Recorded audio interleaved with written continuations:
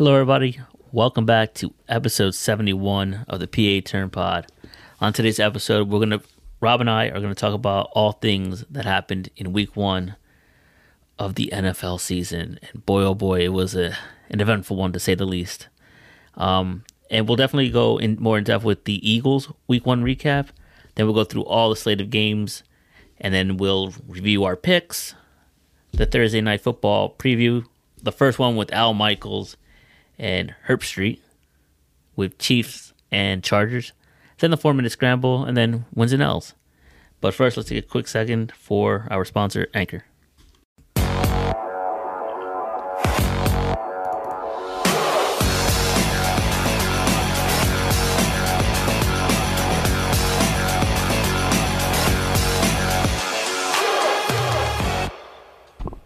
Hello, everyone. Episode 71 of the PA Turn Pod is here. We welcome you. We thank you for joining us. I am Rob, joined as always by Joel. How are you this evening, sir? Despite just getting off of work, I'm pretty excited, actually. This is a hell of a episode we're going to have today, and a hell of a week one in the NFL. Yeah. Holy crap. How about you? How are you doing today? Pretty good. I'm tired as well. I had an open to close today, so we're toward the back end of my week.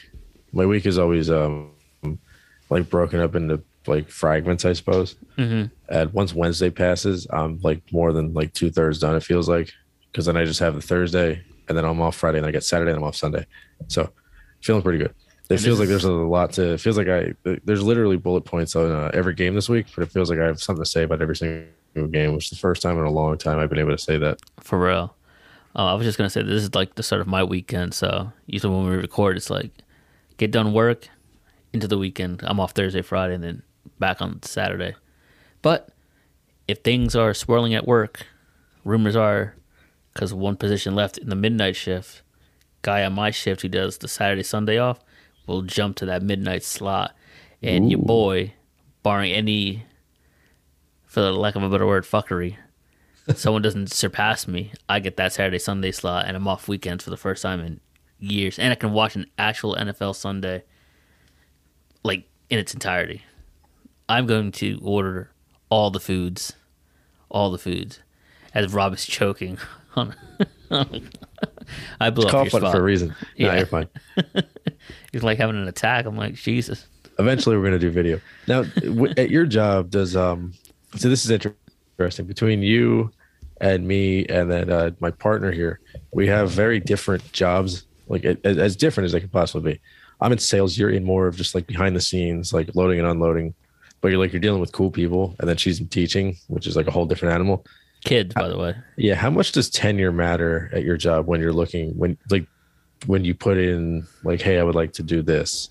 Like I would like to move to this shift. Does tenure matter, or is it just like, or do you guys have like goals and things like that you have to hit, or like customer feedback or things like that? Not at all. It's a union, so seniority rules in there. Okay, so tenure, or I guess how long you've been there.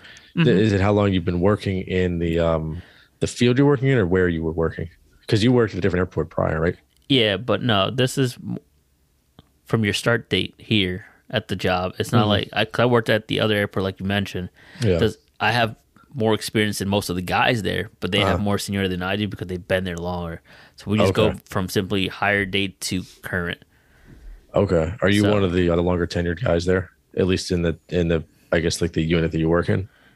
Well, we're just ramp guys. There's really just 3 or 4 positions. Mm-hmm. There's utility, who just does basically the lavatories, like the shitters. They play infield and outfield, the utility ones. Yeah, right. So they do the shitters in the water, and then they also will pick up and drop off passengers and pilots to and from the aircraft or the terminal or the hotel nearby. So that's one department.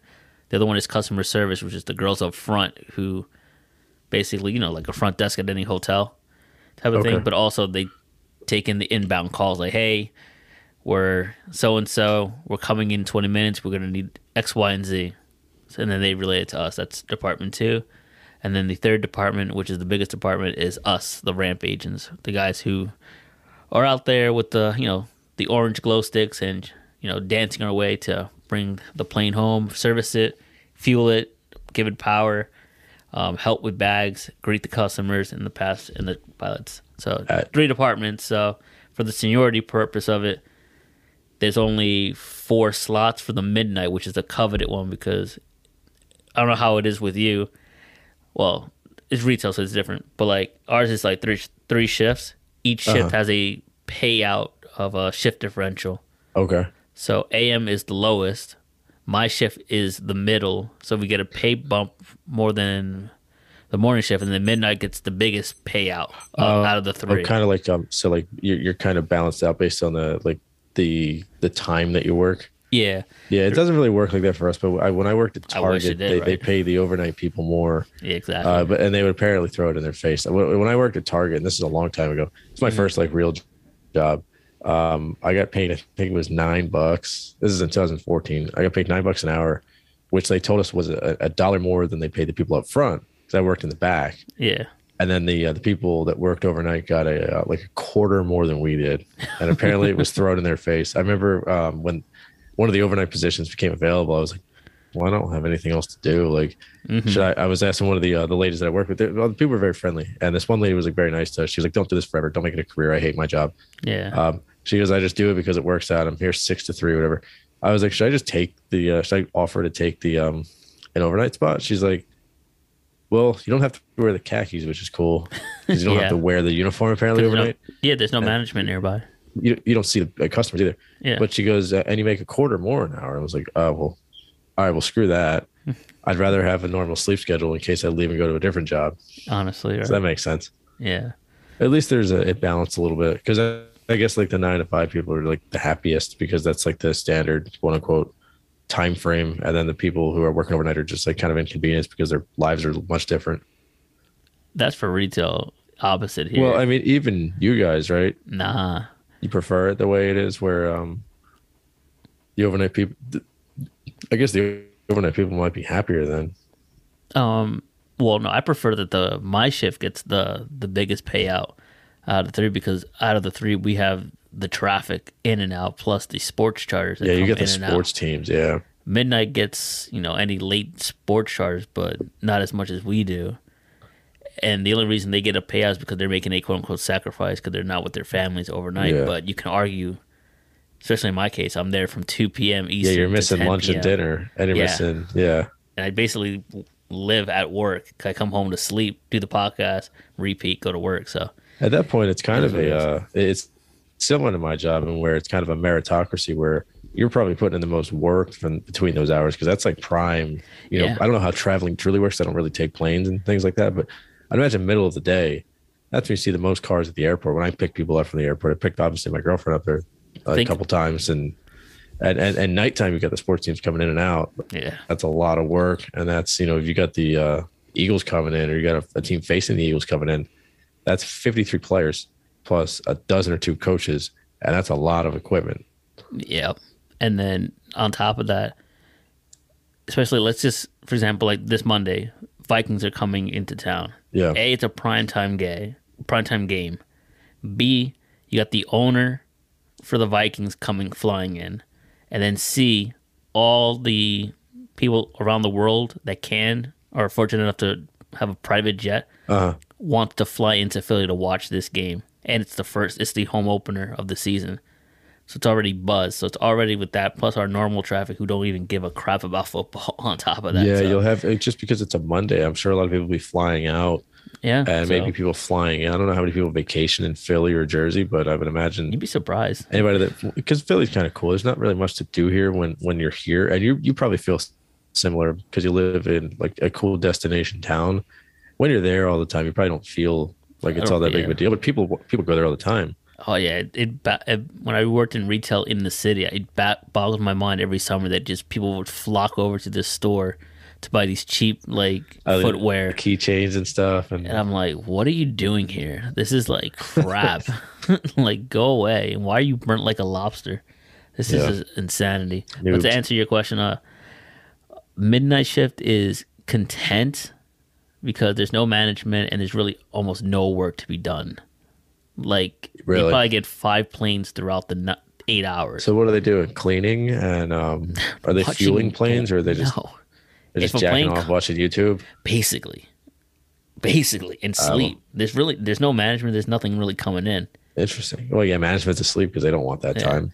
Morning shift is cranky because they have to get up at like 5 something to get there by 6. Jeez. There's nothing really going on until 10 a.m. and then 10 to 2 is just a rush for them, and they want to get out of there by 2.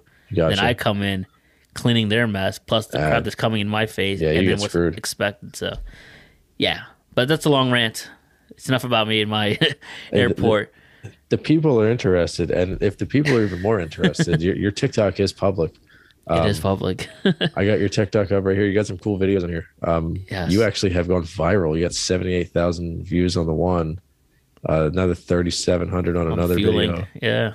The TikTok, you got more followers than me on TikTok, and it looks like more likes too. So, And I haven't I'm gonna posted go ahead in a and while. follow Joel on TikTok. Yeah.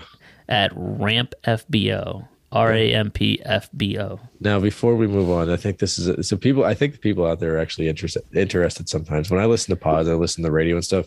Yeah. I find it more interesting when the people are talking about the stuff that they're not used to talking about. Mm-hmm. Where does that name come from? Because I have a story about my Instagram name. RampFBO. Yeah. I would imagine ramp has something to do with your position, like your job. Oh, for sure. Ramp is basically like, I don't know what I guess you call, like, if you're in the back of the store, right, and you open to look at the sales floor. I don't know if you have like a fancy word for it or a code in between you guys, but it's usually like the sales floor, right? Or like where the action is. Yeah. Well, for us, when we open the door and we see what's out in front of us, that's basically the ramp. The whole tarmac, the whole landing area. Yeah, the whole landing area where we park planes and stuff is the ramp. So that's all we refer to it as. And my job title is ramp agent or line service technician. Okay. So I was like, all right, let me just keep it simple. And that's also a pretty cool sounding title. And that's also the inception of why I wanted to create a name. Because like everyone has, the bigger names have like a quirky, nice, simple, to the point name. So I was like ramp. And then I work at a FBO, which is a fixed based operation. Okay. Which is basically like a private, like little airport away from commercial. This is private. So I don't do no JetBlue, Delta, only sports charters. But like if you're going to fly to Cancun, good luck. You're in the commercial side. But if you're going to go to Cancun on a private little jet, you're coming my way, basically. Are you allowed to tell the people some of the famous names that you've seen? I can. Because you've given me a who's who of names and pictures of planes that I've seen. It's funny because you always will text me, so-and-so's coming in. There must be a Sixers game tonight, or so-and-so's coming in. Why is he here? I can go on a tangent. I got a top 3 in my brain right now of people you've seen or planes who belong to people. Really? Because you've seen the pedophile Bob Kraft, right? Yes. And then you've seen the prisoner Meek Mill. And I have not seen Meek Mill. Oh, you haven't seen? I've seen his cars. You've been aware of him coming in, though, right? Yeah. Yeah. I've been aware. I've been told. Yeah. And then I don't think you've seen the other pedophile, but you have a really sick picture of the chairman's plane. Yes, several pictures. Very cool. He actually will fly in the morning of like Monday Night Raw. Yeah. And then would fly out after my shift. So my shift just sees the plane. That there. man, he when he was working, I don't know if he's still involved, but he was not at all. Up all hours of the day. Yeah. No one in the world worked harder than him. Yeah, that's one thing. He's in his 60s, 70s, and he works extremely hard for his age. Yeah, and good for it's him. in shape. And he works out, yeah. I saw a video. We're talking about Vince McMahon, by the way, but there's a video on the internet where somebody is talking about him, and Vince was upset with I forget who it was. Vince was upset with the person, and they were doing an impression of him. And the guy goes, Vince called me into his office. He was upset about this. Yeah. And then he says, "Get out of my sight. I'm going to work out until I puke." Jesus, Vince he has his quirks, and supposedly he eats. He is in the Patrick Mahomes category of eating steak with ketchup. Oh my god! Let me breathe. Oh my god. So to answer your question, I don't want to ketchup. Jesus. Oh my god. Who's. Let's just say today. Oh yeah, God, M Night. you could do a top three M Night came in. every single day. M Night came in. M Night. You know who that is? He's probably heartbroken now that Zach Ertz can't go to Sixers games with him anymore. Are we talking about the same person? M Night Shyamalan. Yeah. Yeah, he has season tickets to the Sixers. He would always bring Zach Ertz. Really? I didn't know that. Yeah, Zach Ertz would always have his gay little hat. Yeah, he flew in with his family, and I guess his daughters had like friends or whatever. Local, right? Mm-hmm. I think he's a local guy. Yeah, I thought he's so. a Philly guy. Yeah, he's got Sixers tickets. They show him all the time. Yeah, he has a private. He and Ertz are like buddies. He has a private driver.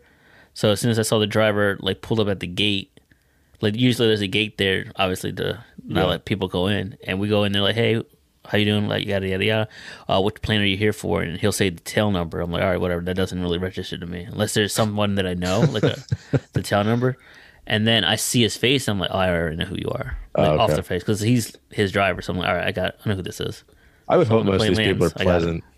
I know you told me you couldn't tell the story to the people, but there were some people that were unpleasant that you told me about. Yeah, but I would hope that most of these people are pretty pleasant because they put on a good public face. Like, and I hope they're like that behind the scenes. Like, you know, that old saying, you don't want to kind of meet your heroes because they won't be as pleasant. You find out that they're like douchebags. Yeah. But that's just a blanket statement. It's not for everyone, but just keep that in mind when you meet these people. But yeah, I've met a who's who of people. Like last week, I met in a span of 2 days Bad Bunny and Karol G, which is in Latin. Well, Bad Bunny is universal. Like he's a global sensation. Yeah. But if you don't know who Karol G is, she's like one of the top Latin female artists out there, and she was touring in Philly, so we got to see her. And actually, my buddy, who's just basically I think third week at the job, who's like a stan of hers. No lie, dude. Somehow of luck, her private plane was delayed coming in.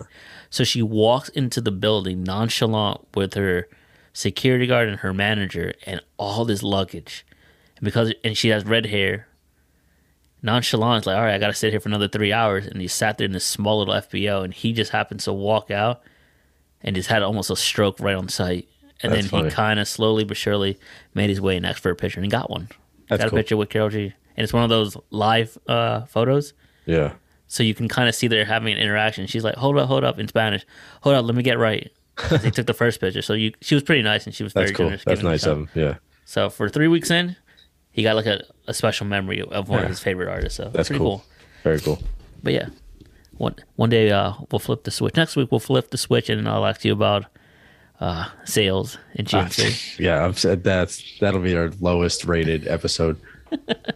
But yeah, my gig's not that bad. But it won't really surprise anybody because I think like 3 of the listeners work with me. So, but yeah, I met Bryce Harper actually. That was probably the coolest thing.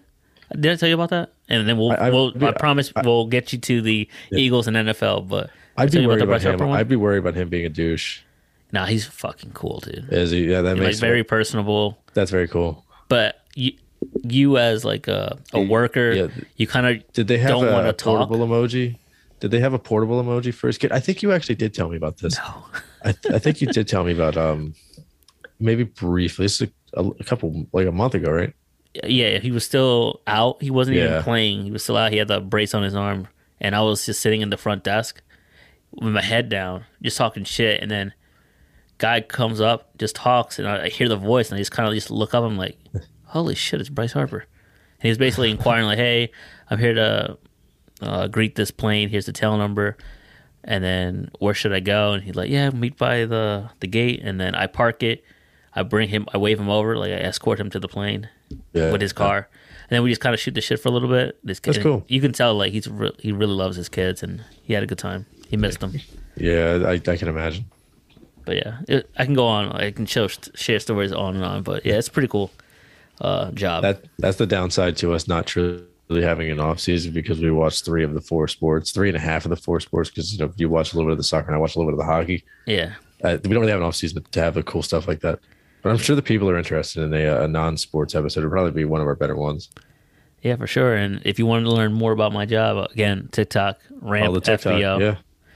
And you'll get to see some cool little scenes. I try not to put the logo because it's kind of frowned upon. So if they do find out, it probably would be forced to take it down. But I think the name makes sense too. Instead of because you're not like posting dancing videos and work videos, it's primarily work videos. It like the name kind of matches it, so you kind of fall into that category. So the algorithm will find you.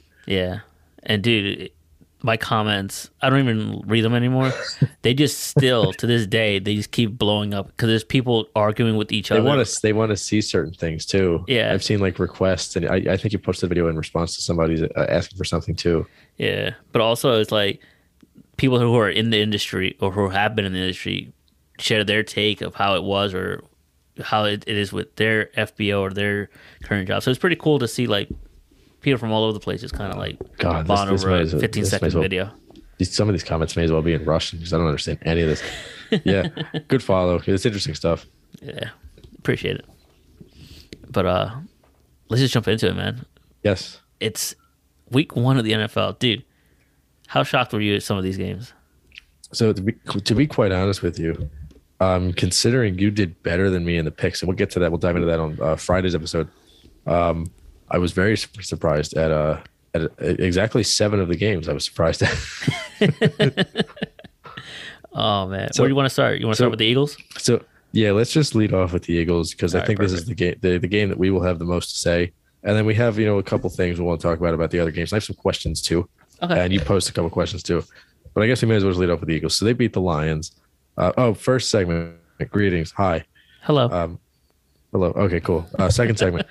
Eagles 38, Lions 35. So the Eagles in this game held a 31-14 lead, and then subsequently had a 38-21 lead. Mind you, there was also only 1 field goal in this game, which I was surprised about. We'll get to the scoring in a second. Yeah.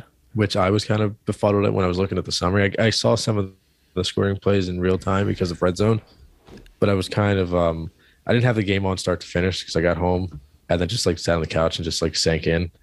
Nice. But some of the scoring plays I was amazed at. So there was only 1 field goal in this game. It was a high scoring game, and it felt like it was kind of like the Eagles early were kind of in control, and then toward the end they kind of lost control. I don't know what takeaways you had, but that was like my main one. But they technically almost blew a 17-point lead and then another 17-point lead, and they allowed 14 unanswered points at the end of the game. So yeesh. And this is the Lions. It's not exactly this isn't the 0-2 Texans, but this isn't a good team. Like, I know they're going to be fine, but they're not bad, but they're not exactly, contending team that they're doing this to. So that's a little bit concerning to me. Oh yeah, for sure. I don't remember what I said last week, but it changes because leading up to Sunday, to kickoff, at work Saturday, Sunday is when I go back. We kept talking about it at work. It's just the thing to do, right? Football season rearing up. Yeah. And I said it in both days. Actually, I could see the Lions winning. I think this is a trap game for the Eagles. I think this is going to be closer than most people think. And people at work kind of like, well, some people, no way, man. The Lions should not be anywhere close. I'm like, I agree with you, but these are the Eagles. This is not the same Lions, and they play hard for that coach. I'm telling you. And they got Chark. They got Swift. They're healthy. It's a new season, clean slate, as we talked about last week.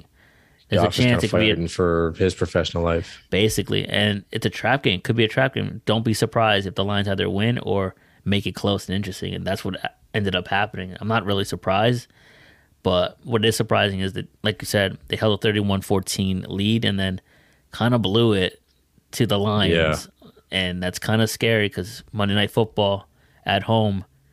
Vikings and Double J. Yeah, you're going to see an upgraded version of Jared Goff on Monday with Cousins. You're going to see an upgraded version of DeAndre Swift with Dalvin Cook. And you're going to see an upgraded wide receiver duo from Amon-Ra St. Brown and DJ Chark Jr. to Justin Jefferson and Adam Thielen. Got a feeling. When I was like trying to reflect on this game, so it's actually pretty funny. The Lions last year, they lost like 44-6 to the Eagles, and the Lions were my dog that week. Yeah. So I guess we kind of have the same thought. I kind of boiled it down to 4 categories of fans. Mm-hmm. There's the on-the-surface fan, which is like, all right, the Eagles are a good team, the Lions are a bad one, the Eagles should win. Yeah. Then there's the in-depth fan where you're like, all right, well, the Eagles are good, the Lions are fine, but it would just make sense. The Eagles, it's possible the Lions can do this. And then you got the doubting fan. Oh my God, the Eagles are definitely going to lose because it's a bad team. And then you got the sports radio fan. It just says, oh, the Eagles are the best team ever, or they're the worst team ever. Fire this guy. The quarterback sucks. It's weird. because if you look at all the numbers, and I'll read a couple of them off to you. Mhm. Total yards. So first of all, first downs, Eagles 27, Lions 23. Total yards 455 to 386. Passing yards and rushing yards. Amazingly, the Eagles felt like they got gashed on the ground. They actually had more rushing yards than the Lions did. They had 34 more passing yards, and they had 45 more rushing yards, and they only ran 6 more plays. They ran 11 more rush plays, and each team was sacked once, and they had the game's only turnover. They have more penalties, but not for more yards, and then the time of possession favored them by 3 minutes. So if you look at the box score and you don't look at if you just look at the stats but don't look at the score, you would think they probably won by 2 scores. Yeah, right. Which is what Vegas was kind of anticipating with the 4-point line. They would win by like a score and a half. Mm-hmm. So we were talking about it before. It's weird how the scoring happened in this game. So DeAndre Swift gashes them on the first drive, and then Jamal Williams steals a touchdown from him. Yeah, Now right. count them. If we had visual, we would have a little ticker on the side of the screen. That's 1-1-yard touchdown, followed up by a Jalen Hurts 1-yard touchdown, a Miles Sanders 1-yard touchdown. That's 3 touchdowns, all 1 yard. James Bradbury pick 6, the only turnover of the game, the only interception of the game. His first pick 6 is an Eagle first turnover, blah, blah, blah. DeAndre Swift scores. Jake Kelly kicks the field goal. Gainwell 2-yard touchdown, so twice as long as the first 2 touchdowns for the Eagles. The Amon-Ra St. Brown touchdown pass from Goff. Boston Scott makes it 38-21 with his 1-yard touchdown. And then Jamal Williams scores and then DJ Chark scores. Just a weird game. And I chalk it up to being it's in Detroit. The Eagles always start the season with a weird game. Yeah. Remember last year, the first game of the season was weird in Atlanta. You were like, are they going to lose? Are they going to win? What are the Falcons? What are the Eagles? It's Arthur Smith. He looks like a thumb. The year before, they come out. They look like the best team in the league the first quarter against Washington. Yeah. They blow that game. The year before that, 19, they're down 2 scores to the at that point, the Redskins, and then they win. Hey, which is weird. They're not. It's redacted. Yeah. Don't say that. You're not allowed to say. And then the year before that, they win on the ground against the Falcons. The year before that, they're in Washington. Feels like they played Washington a million times. The year before that, they win in Wentz's debut. He shines. And the year before that, they were the Monday Night Football game with Bradford. There's just like never a normal week 1 for the Eagles. Like, so I chalk this up to don't be you like it that week way? 1. No. I want to win every game by 2 touchdowns. Yeah, right. Oh, sure, but this also gives them character and adversity and way to step up. I liked it. I like what I saw, and I like that. That's what I said last week. Like, one of the things that we expect or we want to see, and you mentioned you wanted to see specifically James Bradbury, how he does. And look, turnover for a pick 6. I mean, you were right on the head for that. And for me, we talked about the linebackers as well. Exactly. Kaiser White actually tipped that ball that Bradbury intercepted. So I love it. Two new guys making an impact. I love it off the rip. Mine was, how will Sirianni's play calling happen in conjunction with Hurts? How he deals with adversity? Does he play hero ball? Yeah. And he rushed for pretty well, but for the most part, stayed in the pocket. He saved them a lot. He did run. He had a couple of those. I forget what episode it was. We were talking about it a little while back. I remember listening to it on my way home one day. Yeah. How Russell Wilson, I'm not comparing Hurts and Wilson by any means. I'm just comparing one aspect of their games.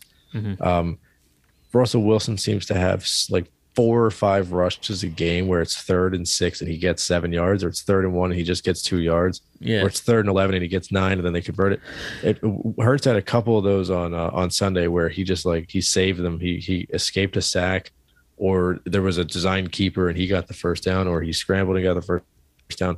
It felt like he had a couple of those, and it has to be so backbreaking for a defense, especially a young team like Detroit where they need like a lot of things to go right for them to win games. Yeah. They can't, the ball can't always bounce the wrong direction. It has to be such a backbreaker, and Hurts probably broke their spirit numerous times.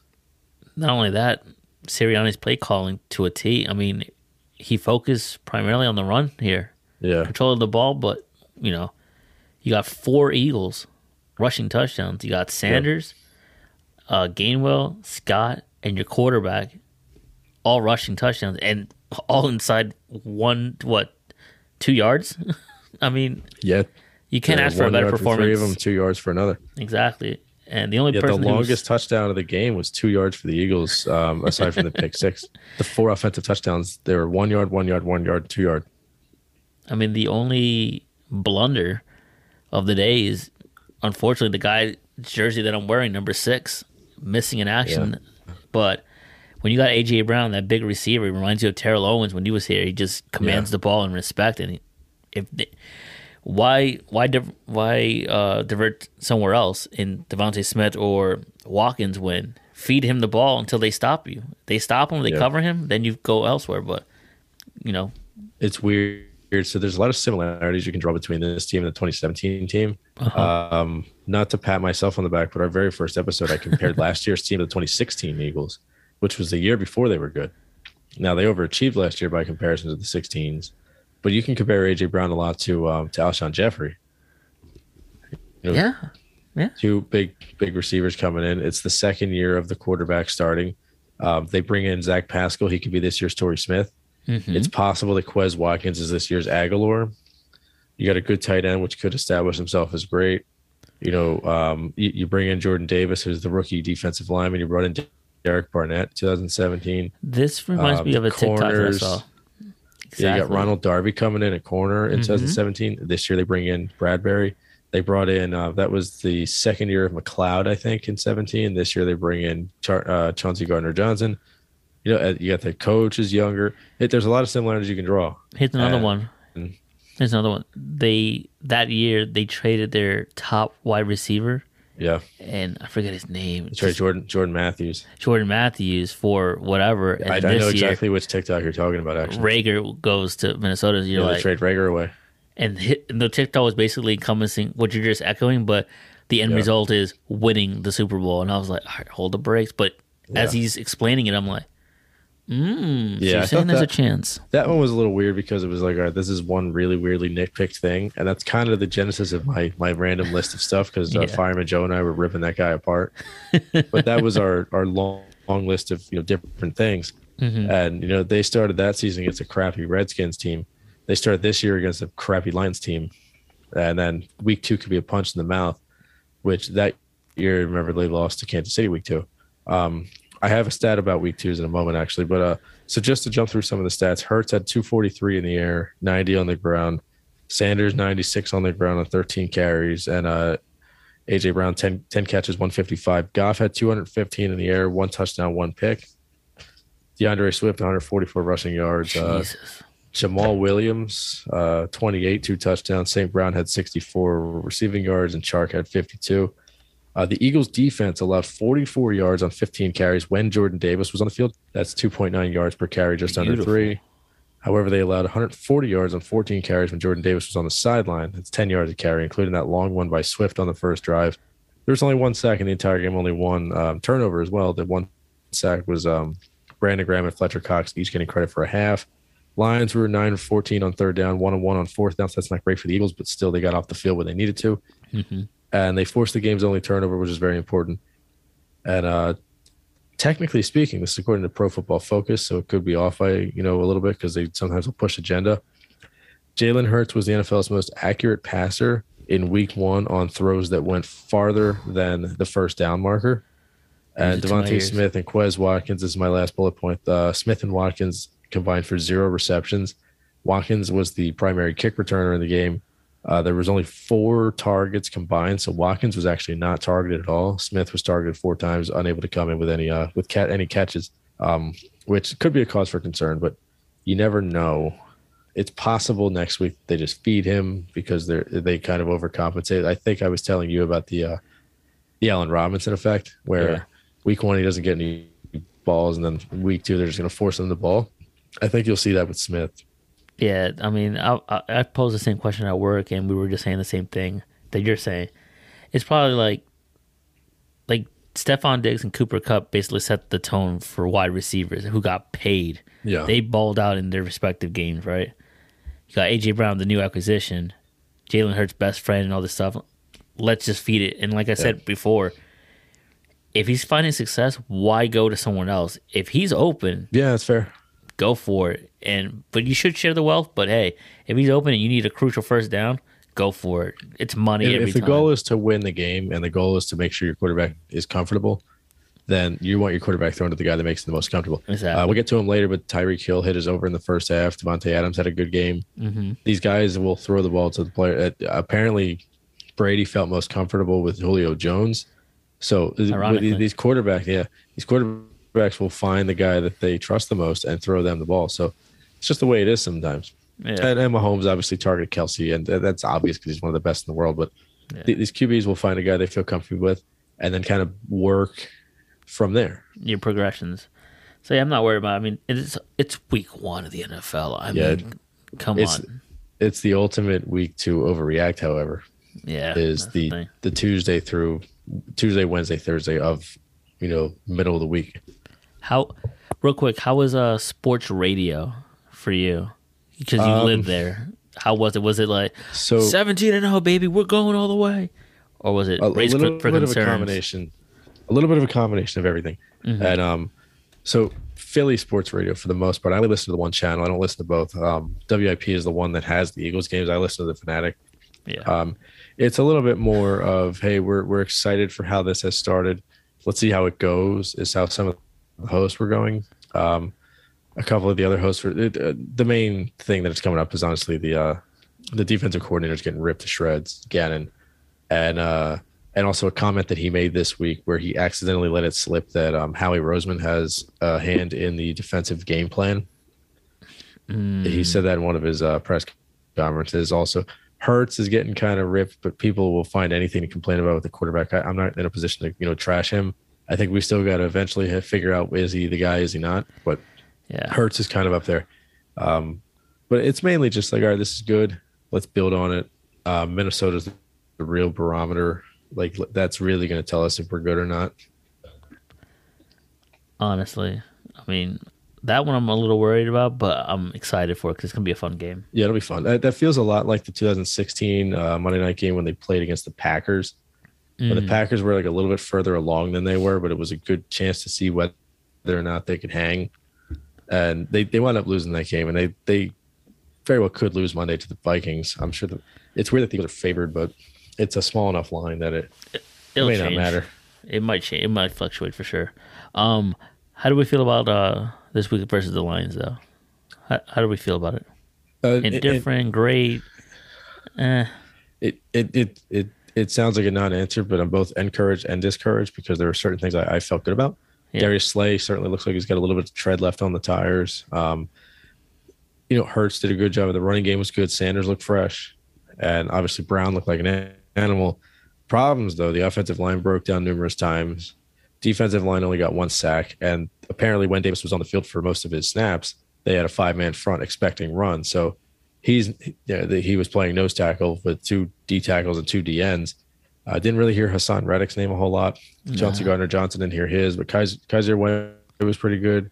Elliott reliable for the most part. Only kicked the 1 field goal, but didn't miss any extra points, which he has in the past.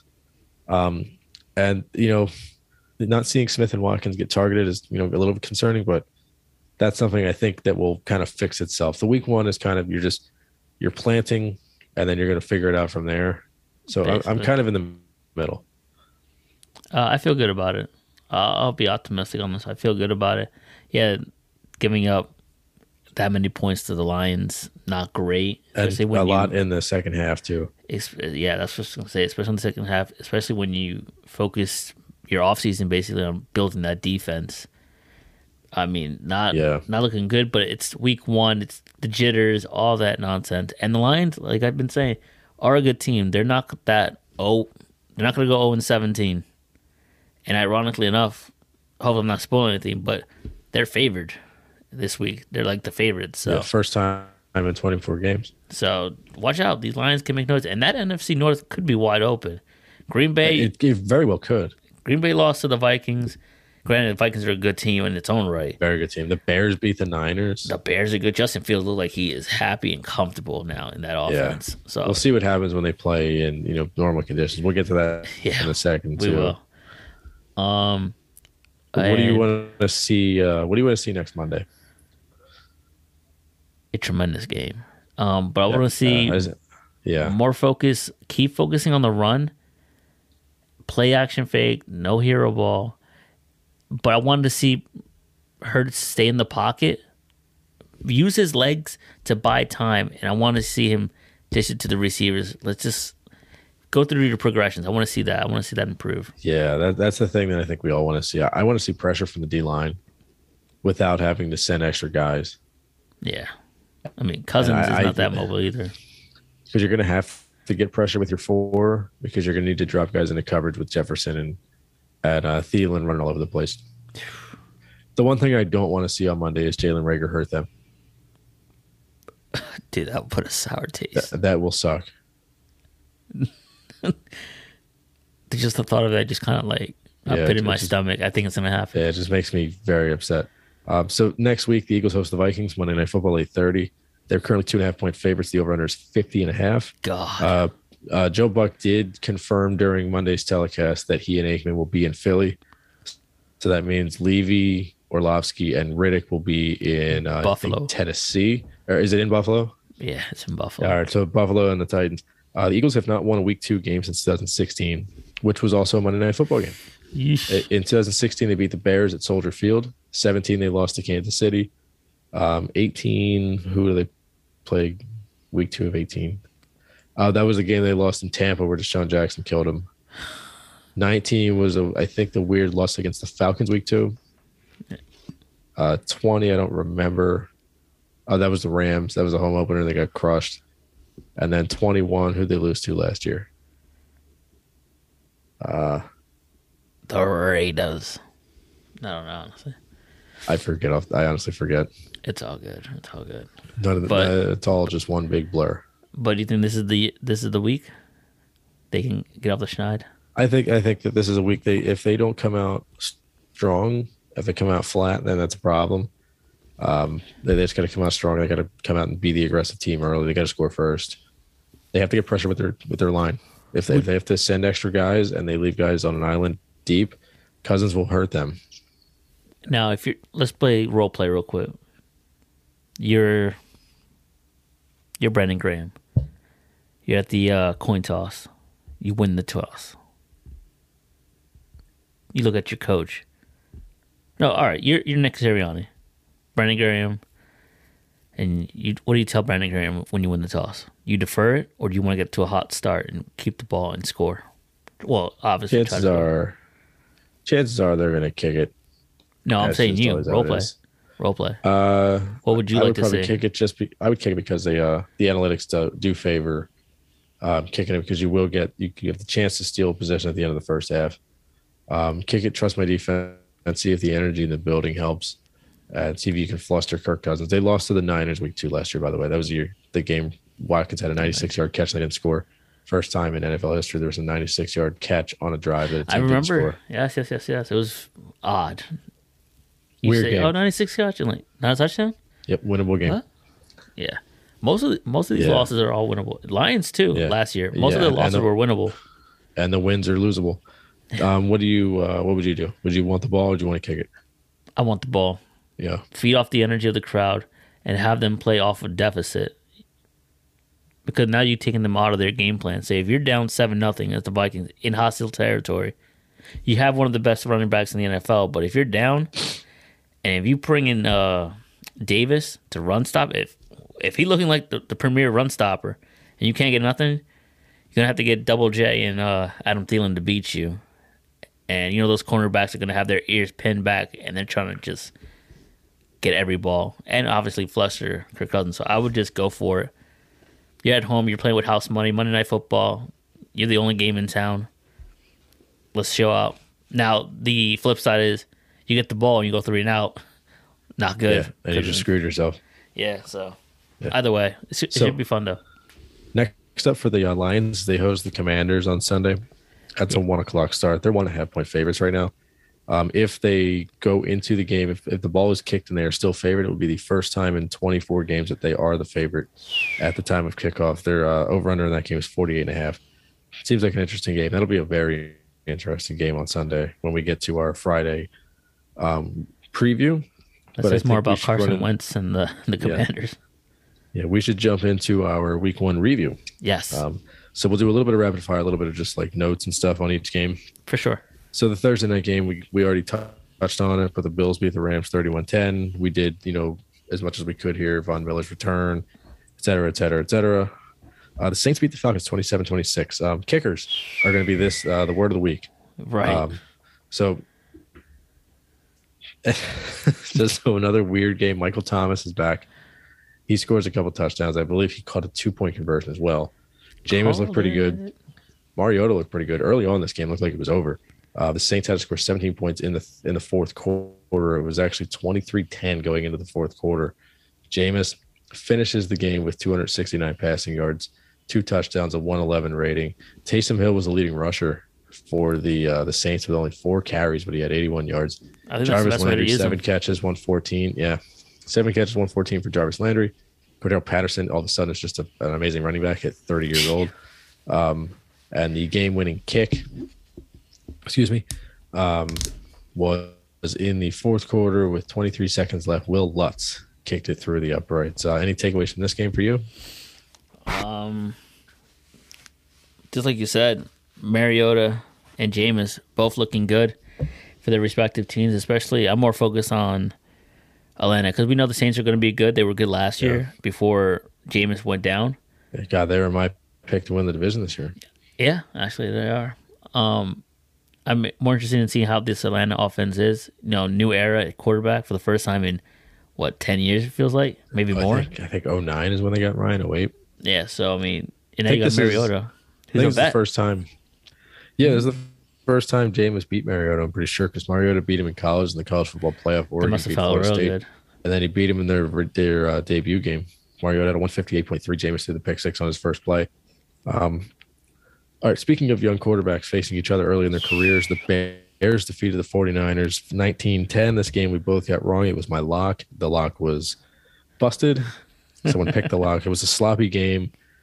This is not in my L's later, but the sideline was crooked. Dude, I've seen that. Yeah, oh, yeah. So that'll be an impromptu L. Trey Lance, is this a game that you can kind of use for him, going forward, going to see the guy?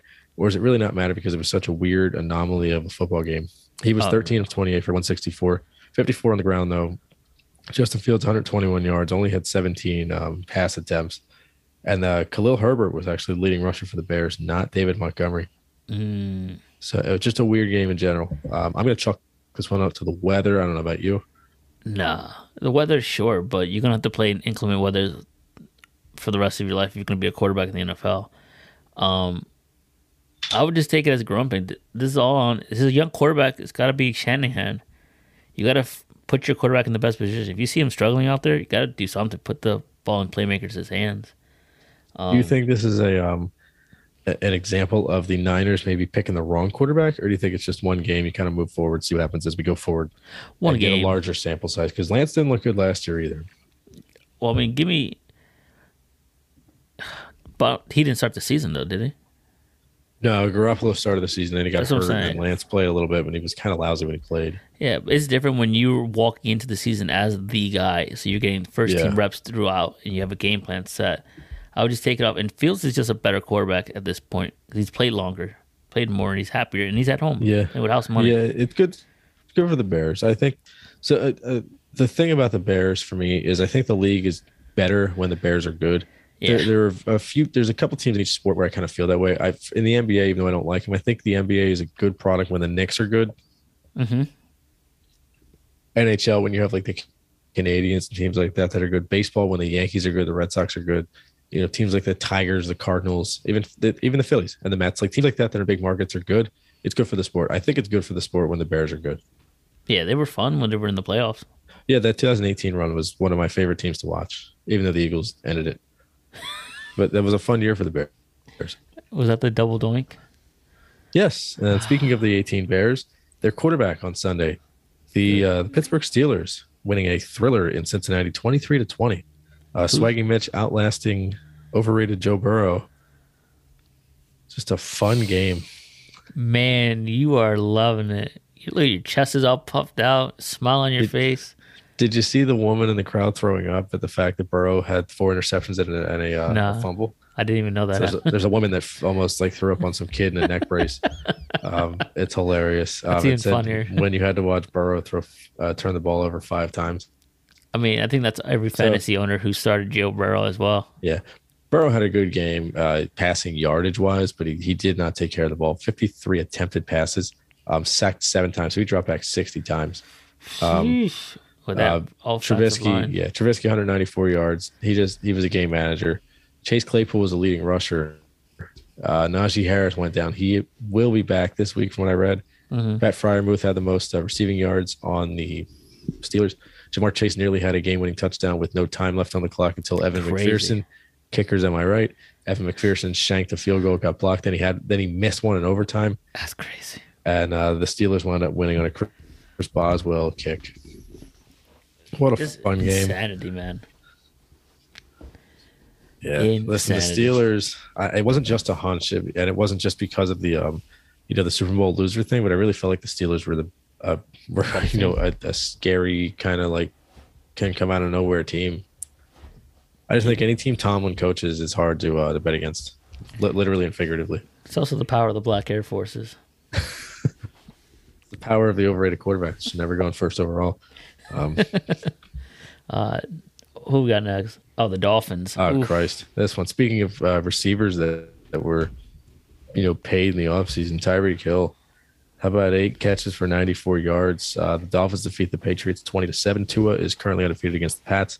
My question to you, sir, what in God's green earth, this beautiful earth, is Bill Belichick thinking, trusting his offense to be handled by Joe Judge and Matt Patricia? Judge, who was a special teams coordinator, and Patricia, who was his defensive coordinator, are both basically, because he doesn't believe in coordinators anymore, they're the de facto offensive coordinators. Jesus Christ. Josh McDaniels is loving life, even though he took an L this week. Do you really, are these really the two guys you're going to trust to build up your franchise quarterback in Mac Jones? I can't believe that. I'm shocked. I don't know what is he doing.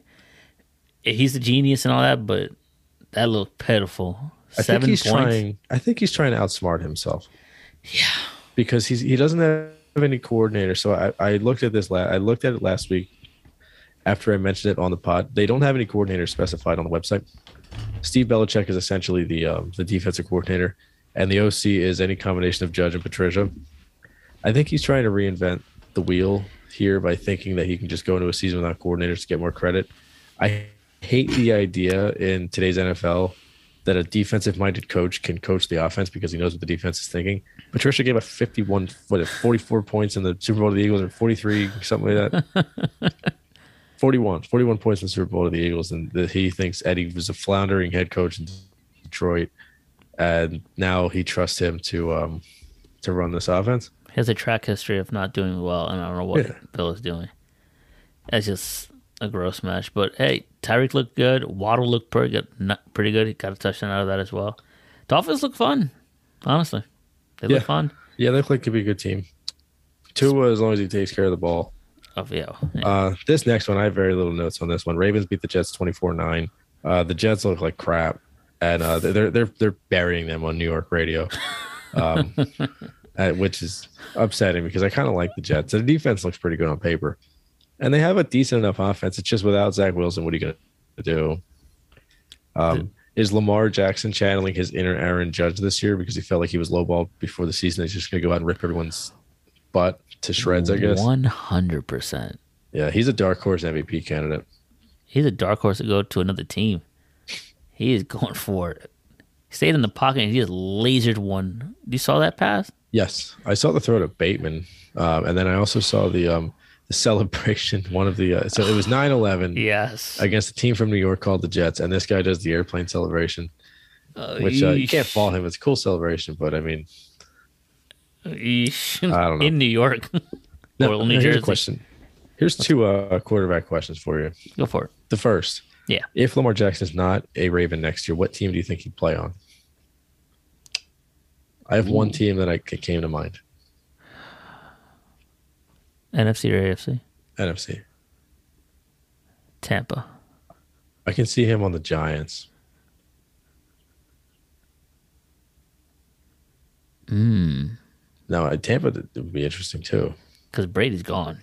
Brady's, I think, actually gone. So you bring someone who's athletic in Tampa with that talent. Fascinating. Todd Bowles as your coach. Granted, they do well this year.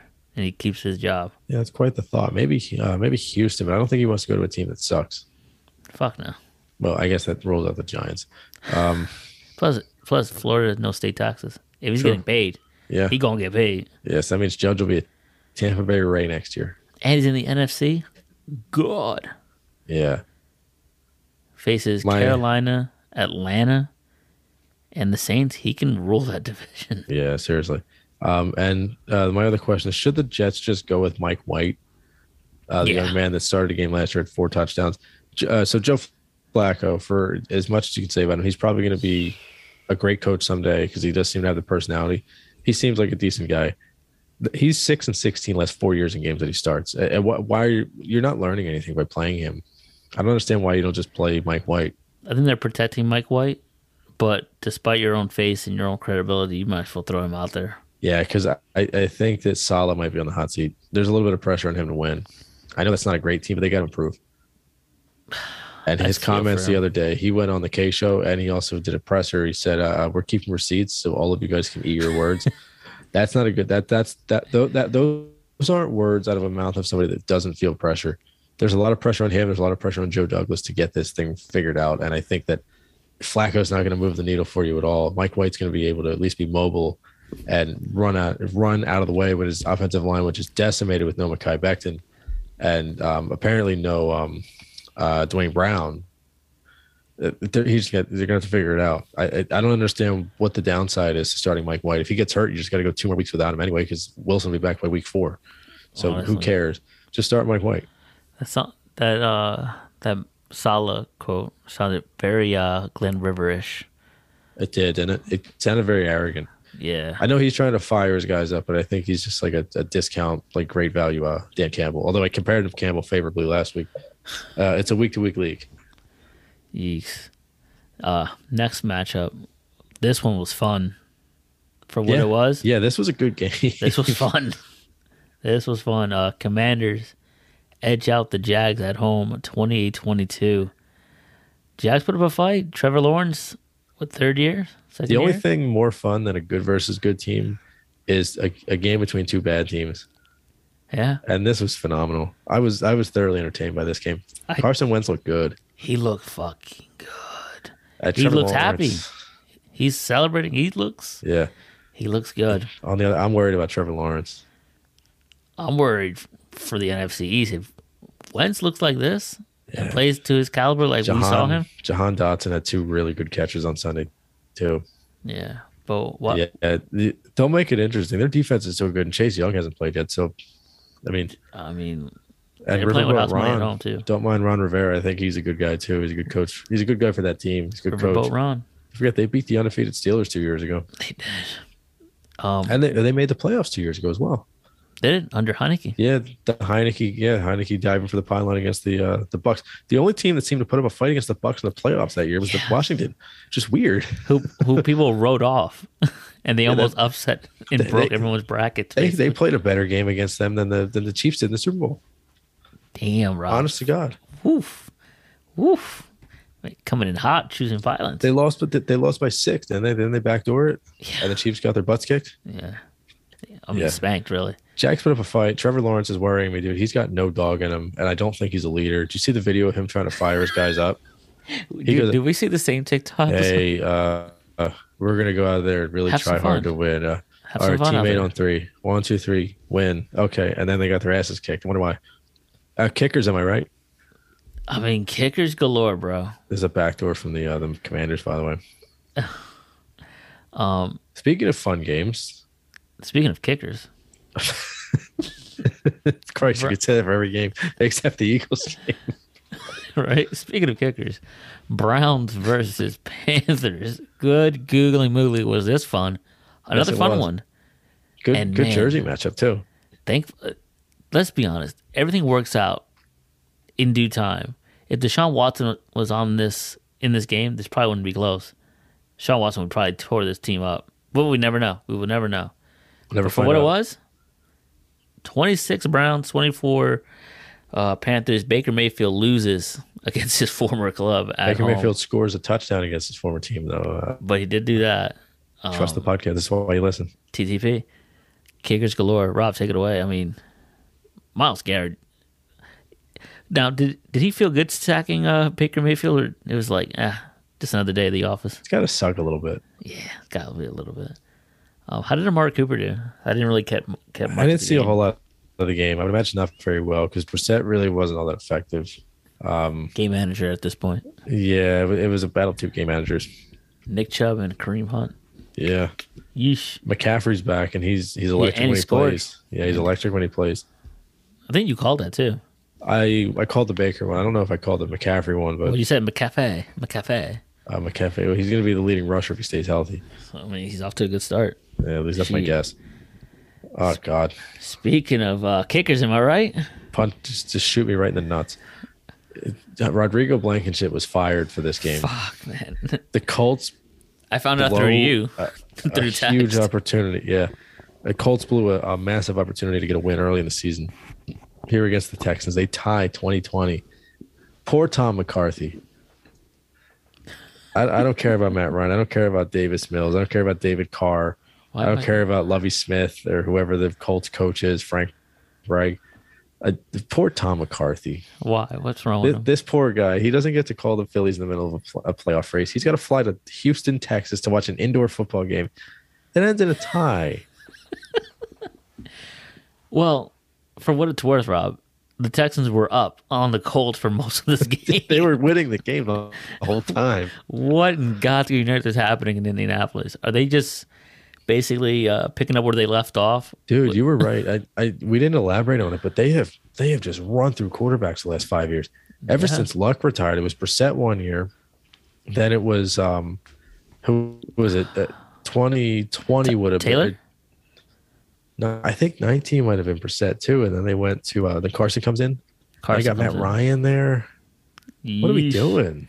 And Frank Wright, this quarterback, genius or whatever, Yeah. coaching genius. That was a red flag. If Carson Wentz comes in, his boy from the year prior or 2 years prior, and couldn't get it done with him, and then in 1 year they exit him out, not good, not good. Pretty scary. I mean, they forced him out. I think He it's gets sent to the also Commanders Jim for, like, Irsay. nothing. I think it's Jim Irsay. I think they're living in the shadows of Peyton Manning. You will never have another Peyton Manning like that. Andrew Luck was your closest, but his body just could not do it, dude. You know the one random quarterback we forgot that they had? Phillip Rivers? Phillip Rivers. Yes. It dawned on me. What in the world is going on, dude? Hall of Famers, by the way. Yeah, They've been getting across. like 2 out of the 3 guys. If Wentz continues to play well, maybe he'll be a Hall of Famer. But they go from Luck. But I'm not gonna. No one's throwing them any benefits going from freaking Peyton Manning to Andrew Luck. But what a weird couple of years it's been for them. Dude. I think this game, I don't know if by you, but I think I wrote this off as a Colts win. Let's move on.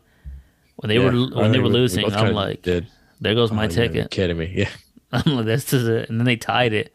And I'm like, all right, they're sure enough, right? And then Rodrigo Blankenship misses key field goals in OT. And I'm like, oh, no. My favorite tweet from this week was the AFC South is winless through 1 week, and 2 of the teams played each other because the Commanders beat the Jags, the Texans and Texans and Colts tied each other, and then the Titans lost to the Giants. Saquon Barkley looked electric, Which and is a great segue. He's already like 1/8 of the way to your proclamation. I mean, I just Fat predict these Randy things. missed the kick at the end of the game. Tannehill sucks. I mean, Traylon Burks looks like a player though. I should just have like a crystal ball. I'm Give you just the victory lap. Yeah, let's do it. look, pointing my finger like I'm all the way, baby. Let's go. If I can get credit for the Baker Mayfield touchdown, you get plenty of credit for Barkley's resurgence. He's fighting for a contract. I'm telling you right now, if the Titans are 0-2, I think you're on your way of getting Malik Willis quicker than week 8. I mean, they benched Mariota earlier than they probably should have, and Tannehill came in and led him to the playoffs. There's a chance the same thing happens with Willis. Traylon Burks looks like a player. Henry Still himself. Dontrell Hilliard had 2 touchdowns. But Saquon Barkley, the Giants came back. Did you know that the Giants did not run a single play in Titans territory the entire first half? Really? Yeah. What the hell? That's how bad it was. If you were to tell me then- that prior, I would say I think the Giants are getting spanked all over this I field. think it'll be 31-10. Yeah. Danny Dimes should be fired, released. Both defenses played pretty well. Fat Randy missed the kick at the end of the game. Now, so the Giants scored a touchdown, and then they went for 2 and they got it. Now, Dable is getting, the wheelbarrow nuts treatment here, like Randy Marsh in South Park. because he's got the big set of balls and he went for two here. Yeah, If they rolled the dice and it didn't work out, what do you think the reaction would have been? of course. What is this? What is this Joe Judge lookalike doing? Why is he doing it? Or do you think it's you're playing with house money against a team that's probably better than you? You may as well go for the win. You're on the road. What do you think the reaction would have been? I mean, with those kind of things, like obviously, if they go for it, you're a hero. If you don't, you're like bashed over there, and then your team questions you like, "Why do we do this?" But Yeah, look at that payoff, bro. You're your first time head coach, new regime, new era. We're gonna be aggressive, confident. You put basically put it in the hands of the playmakers. put the ball in Give the hands of your best player. Yeah. Yeah, and Monday Night Football, we'll get to that because that didn't end too well either. Someone get the Speaking memo. of questioning your coach, questioning your coach. Yikes. But Barkley looked sensational. Yeah. Danny Dimes, game manager. Defense wasn't bad. Yep. I mean, they gave up points short, but look, They're a pretty good team. Titans, Yeah, we're in the playoffs. You weren't, yeah. and They were the 1 seed last year, weren't they? were they? No. Gotta be 2. I'm pretty sure they were the 1 seed. Yes, in yes, the yes, AFC yes, last year. because they got the bye, and Derrick Henry needed to buy. I'm pretty sure were they one of the teams that lost to the what's it called? Not Steelers. What was it? Did they lose to the Bengals? It must have been the Bengals. The Bengals went back to back to back on the road. Yeah, Pretty sure So, they kicked 3 game-winning field goals or Yes. 2 game-winning field goals. I'm sorry. McPherson. Now here's So a couple things. Yeah. It's a results-based league, so whatever happened on that last play, that's how you were going to gauge your reaction. My first question is going to be about Saquon Barkley. If he plays well this year, Mhm. what do you think happens? Do you think they give him a big contract? Do you think they let him walk, or do you think they franchise tag him? franchise. I think so 'Cause too. It's going it's to be a an lot of money, anomaly. but I think you have to. Yeah. And then my other question is no longer in my head. If you were a Giants fan, I know neither of us are. After this game, did you learn anything about Daniel Jones? I learned nothing. There was no highlights. Or You anything. leave the game knowing nothing more about Daniel Jones than you did entering it, which is kind of concerning if you're a Giants fan. It would be like if the Eagles just beat the Lions, but they did it completely independent of what Jalen Hurts did. You would leave the game going, well, I learned nothing. What do I need next year? Do I need a quarterback? Because he's another guy they might have to franchise or they might have to pay some sort of a transitional contract to. He's due a True. contract as well. Yeah. You make a good point. But I mean, as long as you're winning, I mean, Joe Flacco, we just talking about he's 6-16 in his last 20. Yeah. But he's a Super Bowl champ based off the backs of playmakers on offense and primarily the defense. I mean, And- as long as you're winning, right? And coincidentally, Kadarius Toney was asked that after the game. They said, did this feel kind of bittersweet? He said, bittersweet after a win? Hell no. Yeah, right. Next up, Vikings and Packers. I put help wanted, Green Bay wide receiver position. all you need to accept my say. applications, yeah. Rodgers can only dump it off to his running back so many times. I didn't see enough of this game. I actually took a nap during the 4 o'clock hour. These games kind of sucked. So I didn't see any of this. I saw very little of the Chiefs game, and I saw very little of the Chargers game. So admittedly, I can't speak on any of these. And because of my work schedule, I was busy all day Sunday, so I couldn't see anything. Vikings But, did look like they were in complete control from everything I saw, though. But I mean, Vikings, for what it's worth, I mean, your prediction of dark horse team winning the division, they beat the Packers at home, and they held Aaron Rodgers to 7 points. Defense, give credit to the defense. Yeah. They did pretty well. Yeah. And then, Chiefs. Oh, I'm sorry. yeah, I was just going to the segue as well. Go Chiefs, right ahead. Cardinals. I mean, They didn't miss a beat, dude. if anything, they got scarier. They ran, I believe the stat was they ran like 67 offensive plays and they had like 33 first downs. Jeez. Let me just double check that for the sake of being correct about it. Does BNB ever leave that place?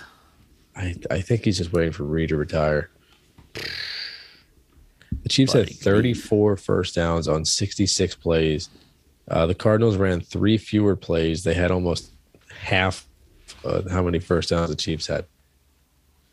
They had 18 first downs on 63 plays, ran 488 yards. That's almost double what the Cards had. Mahomes was absurd. Kelsey was absurd. Chiefs look like they don't even miss the guy. Juju quietly had 6 catches for 79 yards. Mahomes quietly had 360 yards. And Clyde Edwards-Helaire looks like he might be kind of falling out of favor there. So, Yeesh. and Kyler Murray is apparently I don't know if this is truly a stat, but I saw he's winless weekends that Call of Duty has double XP, which it could be a meme, but it also could be true. I wouldn't put it past it. Let's just say that. Yeah. But yeah, man, Chiefs, scary, and also it's almost a statement win because a lot of people kind of wrote them off like without the cheetah. Like obviously gonna have Kelsey and Mahomes, but not really gonna be as explosive. Well, they kind of just put that up to you and be enemy. They brought in three guys. So they still have Hardman. They still have Kelsey. I know Kelsey's a tight end, but he's basically a receiver. Yeah. They brought in Marquez Valdez-Scantling. They brought in Sky Moore. They brought in Juju Smith-Schuster. Those three guys can probably fill the role of Tyreek Hill just as fine as Tyreek Hill would have. For sure. Production-wise, you kidding me? Mahomes will make superstars. He's the new Brady. He will make superstars. Yeah. You got three receivers for the price of one. And you saved a lot of money. Yeah, save money. And they could pay Kelsey. It's funny because I think a year ago we talked about there's a chance one of those two guys could be gone, whether Hill or Kelsey, or they're just going to lose all of their supplementary players. And they had to make that sacrifice, and they figured it out.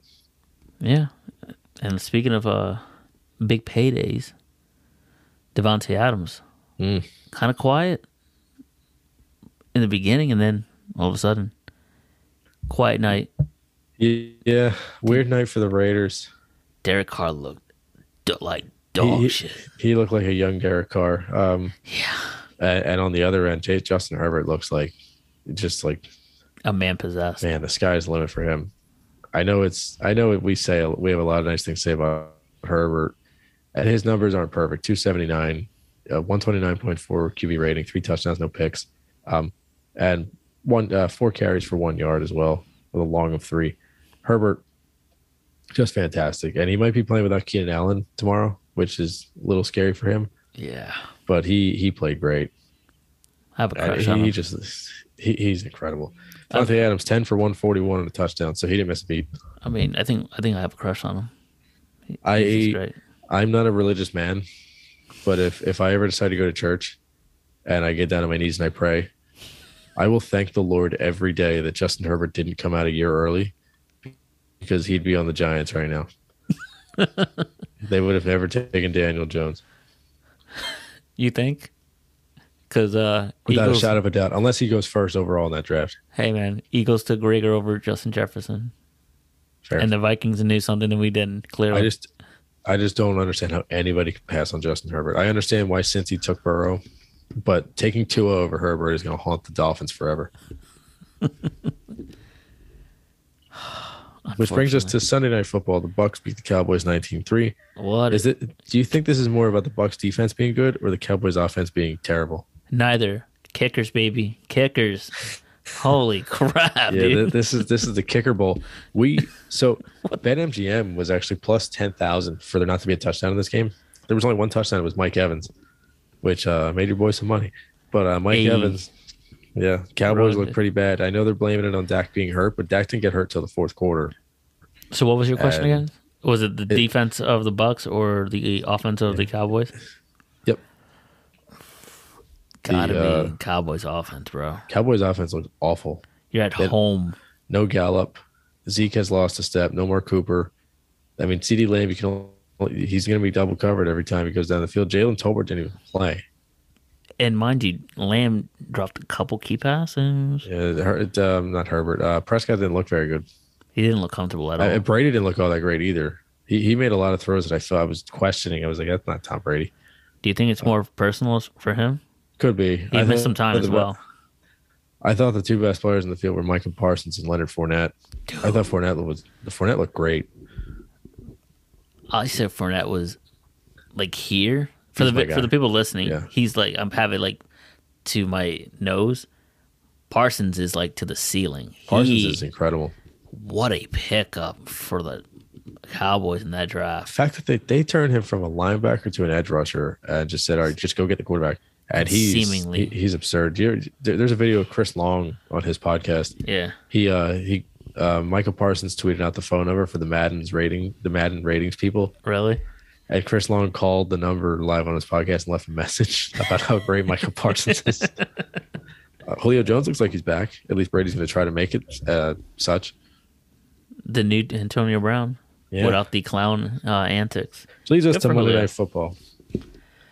Oh, The Seahawks defeat the Broncos 17-16. Bronco Nation, let's ride, but not on 4th and 5. Geno Smith was, he looked better than his numbers would suggest. He came out, he was electric in the first half. Really didn't miss anything. I think it was 17 of 18 at one point. Yeah, I think so. Wilson was fine, but he looked like he kind of had the jitters. He didn't score in the red zone. They were 0 for 4 in the red zone. They fumbled twice on the goal line, and they got stuffed on another one. They got a weird spot on the Alberto first down on the final drive. And then we got to talk about the last play. 4th and 5, they said they wanted to get to the 46. Nathaniel Hackett said, we wanted to get to the 46. McManus even backed him up on Twitter. McManus is 1 for 7 all time on kicks over 60. Mm-hmm. So let's not pretend that was going to be an automatic kick for him. And it had the distance, but it missed. It's about process, not outcome in some of these scenarios. I know in football it's more of an outcome-based thing. But you at what point, and we talked about it with Dable, you lose the room if you start, second-guessing your coach. There's not a single person in that room that was happy that they were trotting the kicker out on the field. First of all, they had 50 seconds left and all 3 timeouts. My friend Jeff texted me on Sunday. I've been like a little group message with a couple of my friends. He said you should never lose a game with a timeout left. And the Broncos lost the game with 2 of their 3, and they almost lost it with all 3. 50 seconds left, 4th and 5. That's more than enough time to call a timeout and figure out a 4th down play. Even if you convert it in between the sticks, you call another timeout or you spike it. Awful, awful, awful from Nathaniel Hackett. And for him to come out the next day and just say flat out that was the wrong move, that was also a bad idea. He doubled down the night of, and then the next day completely reversed course. I think this guy is, he's giving me very, the name. Brandon Staley. I was giving me Joe Judge vibes. But yeah, this is the Brandon Staley bonehead coaching move of the week. Yes. Brought to you by Could Be You. Yes. Nathaniel Hackett. I'm proud of that award that I coined days ago. How much do you think Rodgers hated him in Green Bay? Who? Hackett? Not as much as he hated McCarthy.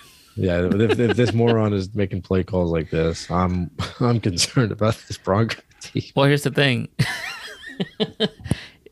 Give credit to Aaron Rodgers. Aaron Rodgers and Peyton Manning and Drew Brees, to a point, they probably audible the crap out of anything that comes. They hear it on the headset. They're like, really? We're going with that?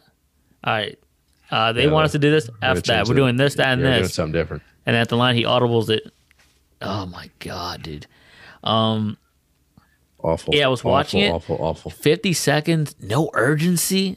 3 timeouts, no urgency at all. That was more alarming. I know the time was ticking. Javonte got them. Russell Wilson looked shook, looked like a rookie quarterback, didn't know what was going on. His eyes wide open, looking over at the sideline. Yeah. The weird thing. And no one made the urgency. You're down. Like, that alone was bad. I was watching a clip from the Manningcast. Eli said they have no idea what they're doing. Cortland Sutton looks disheveled. He doesn't know where he's going. The weird thing is the previous play, Javonte Williams made that a 4th and manageable because he caught a pass, broke a tackle, and got like 5 extra yards. Mm-hmm.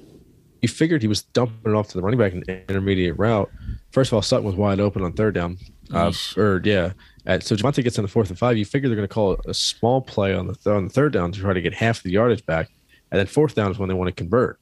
Otherwise, why would you do that if your goal is to get to the 46, rush through it to midfield? Javonte gets wrapped there. It's 4th and 10, and you almost have to go for. I mean, you're not kicking a 75-yard field goal. Just for I don't understand it.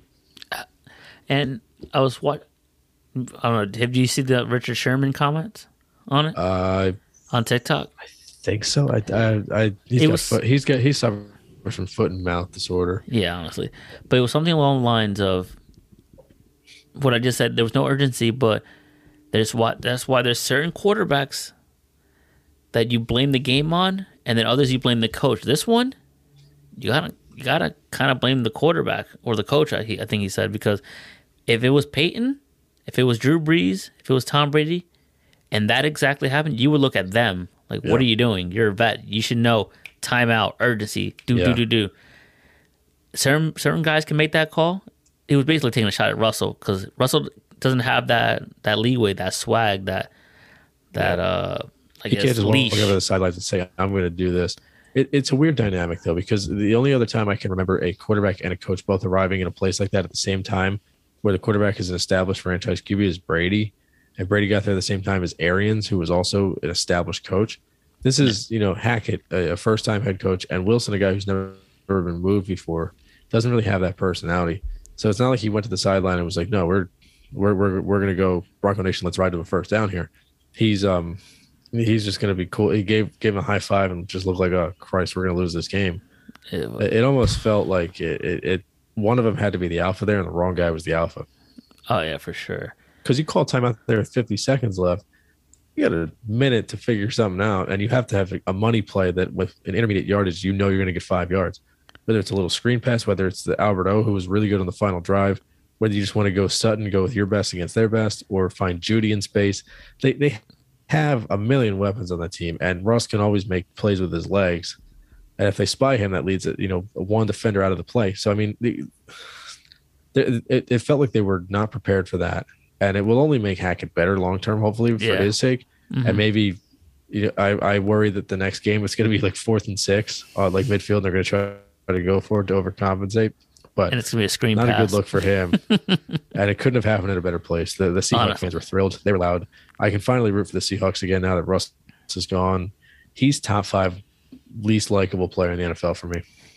Mr. Unlimited was limited today. See his last TikTok? night. Cringe. Right. Someone said, I read somewhere that Russell Wilson is basically a method actor playing quarterback. He's dry, blanket, and then someone just showed the Mr. Unlimited. That's He's right. Disgusting. He's disgusting. He is gross. Here's a question, and we can probably just move on to the weekend review. For me, this is a 60-40 blame, and 60 on the coach, 40 on. I might even go 55-45. Honestly, I don't know. Because imagine Super Bowl, just Philly special, in that crucial point. What do you think? Does Nick Foles just gonna walk up and say, "Just nothing"? Just look over to the sign. Not even walk over. Just look at Dougie P. Like, wait for Dougie to decide whether he wants to kick a field goal there or. That's Nick Foles. That's the thing. That's why I'm giving a pretty good chunk of blame to Russell. You're a vet. You're on the road at a place that you called home for 10 years. You call a timeout knowing you have another one to burn, and let's figure this out.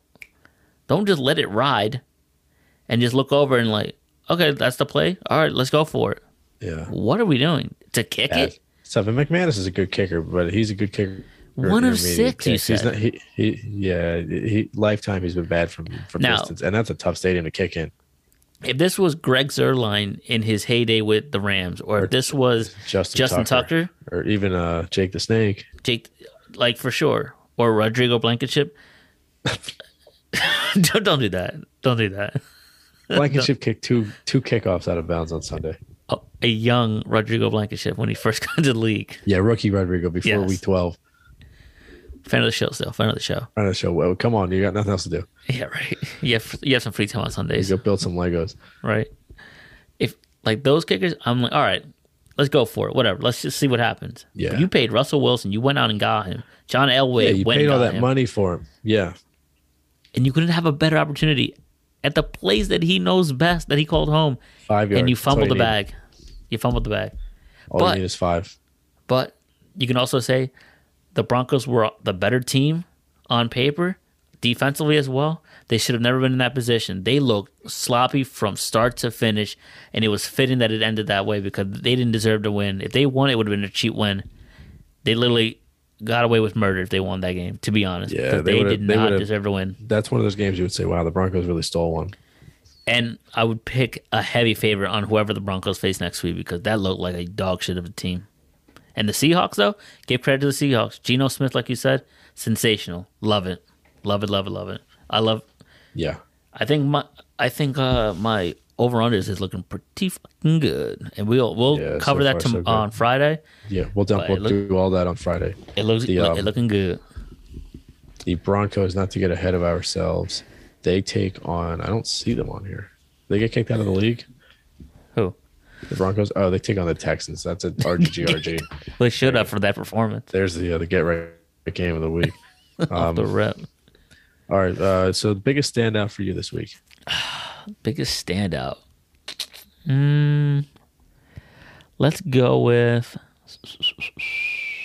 the Bears. I went a little off the grid here. I went Giants defense.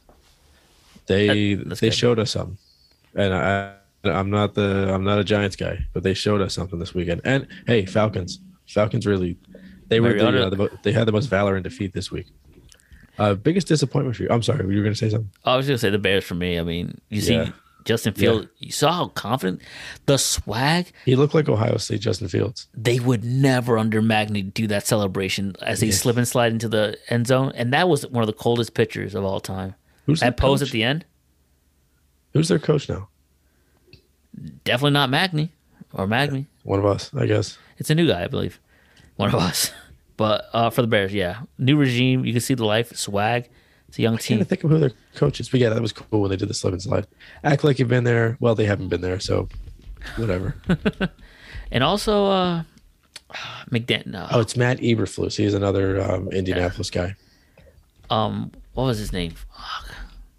The coach for the Dolphins. Good for him to a big Mike win. Beating he went Belichick. For 4th and 7. Yes. And here's the opposite of what that 4th and 7 was Waddle touchdown. And also see what Tyreek Hill had to say after the game. So get him a wheelbarrow for his nads. You're getting the confidence of your players. The Dable treatment. Biggest disappointment this week. Also, he had Supreme Air Force Ones on game day. Of course he did. And probably Legos at home. What a G! Don't do that. I think that's a good combination with him, an analytics guy with Tua. I think they're going to be fun. Yeah. Wow. Disappointment this week. Biggest disappointment. Cowboys. Got kind of double down with what you said. I don't mind putting the Niners in this one. I'm going to go Niners. Cowboys are a good one, and honestly, the Broncos. I know it's easy to pile on them, and I think they'll figure it out, but. That was a disappointing game. I expected more from them. They felt like almost like the Brady Bucks light, because they had Sutton in place, they had Judy in place. It felt a lot like when Evans and Godwin were in place for Tampa. Weird, and I don't know. And the Jets, I guess, disappointing, but they were supposed to suck. Yeah, but I thought they would show us more. Their defense was decent, but they just look like they suck, and that's bad because I thought they were going to win like 6 games this year. But also, let's. Because it's easy to do this, but we're also not taking away from the defenses. Like Baltimore came in there and they shut down. It's not easy to shut down an NFL team like that. I mean, they can suck short, but that team beat the Titans last year, so must be doing something right. For me, it's the Broncos. I mean, the Cowboys. Broncos are horrible, but they were in that game from beginning to end. Cowboys in a field goal off, they were going to win, and a field goal off at home. You couldn't muster up a touchdown. Offense was bad. McCarthy, you are, buddy.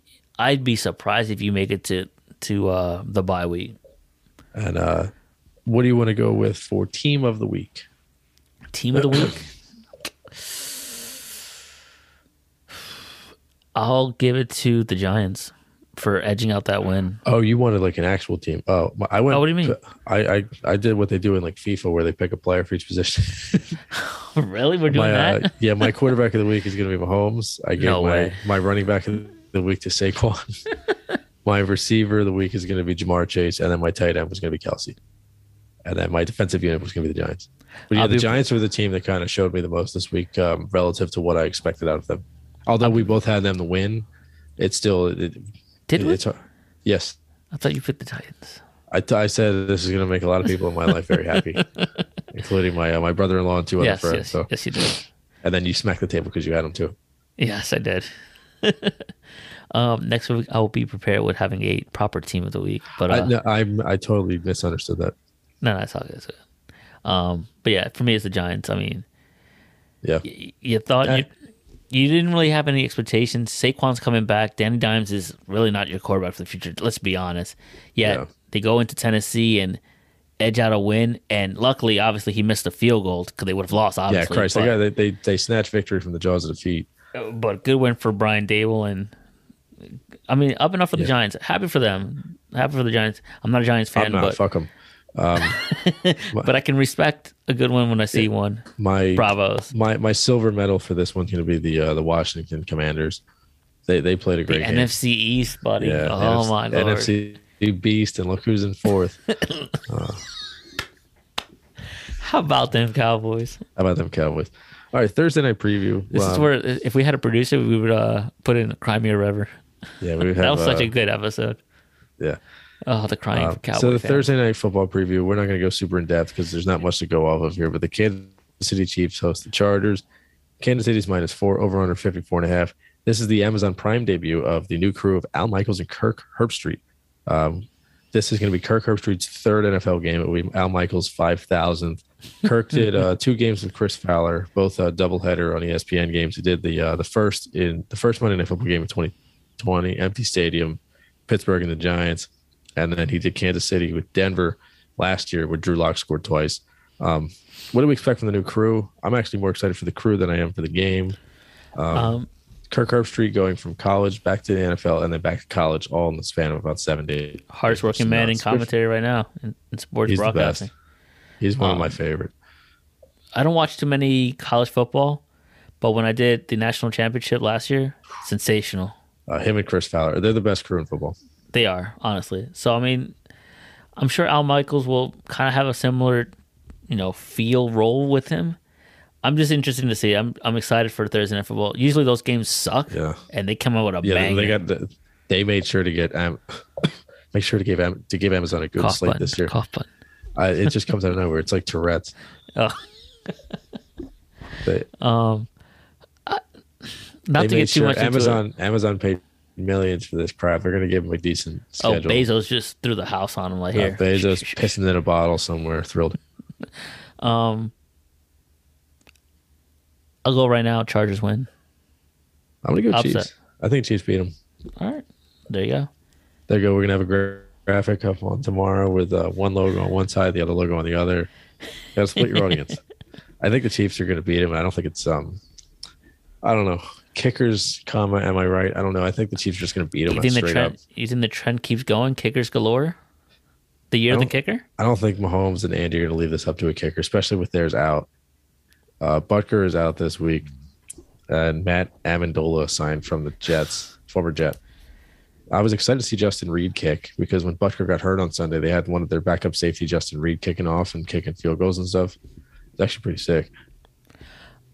We'll do this next week for the fans, but let's give them an accurate kicker MVP. What are the odds for that? The year of the kicker. God knows what happens. Is that going to be in the TTP? That we'll have 5 selections. The 5th one will be the most reliable kicker of the week because Jake Elliott might win that because honestly, he was 5 for 5 on extra points and he kicked a field goal. So he's electric. I love it. But yeah, well, Justin Tucker should win it every week because he's like. If you went back to the year, so I don't want to get off track. We'll make this quick. Justin Tucker, real quick. If you went back to the year he was drafted, knowing what you know now, would you have drafted him in the first round? What? No, are you talking about me or the whole league? All 32 knowing teams. Knowing what you know now, you go back. You can travel back in time. You draft. I think it was 2011. You can draft for a team. Would you draft him in the first round, knowing he's a sure thing? I would draft him for sure. First round. Who was in that draft? I don't know. What my position? Was that the Cam Newton draft? I forget what draft that was, but Cam Newton. Jesus. I think that was a Cam Newton draft. But I mean, if you had how silly would that be? You pick him in the first round, people would look at you crazy. Took him 3rd overall. People are like, what is? And then he's the greatest kicker of all time. But he has the greatest kicker of all time. Yeah, I would. Fuck it. You guys just don't know yet. Yeah, you don't know. I will sink with this ship. But Joel, you could have traded back like 50 spots and still got it. Don't worry about it. It would be Back to the Future. It's not about where you drafted. It's about who you drafted. It's Back to the Future all over. I'll just alter the future as I know it. Fair. Yo, Rob, put all your money on this man. He's gonna make all these kicks, guarantee you. Reminds me of Trevor Plouffe last year when he predicted that the Braves would beat the Astros in 6, and he did it in like March.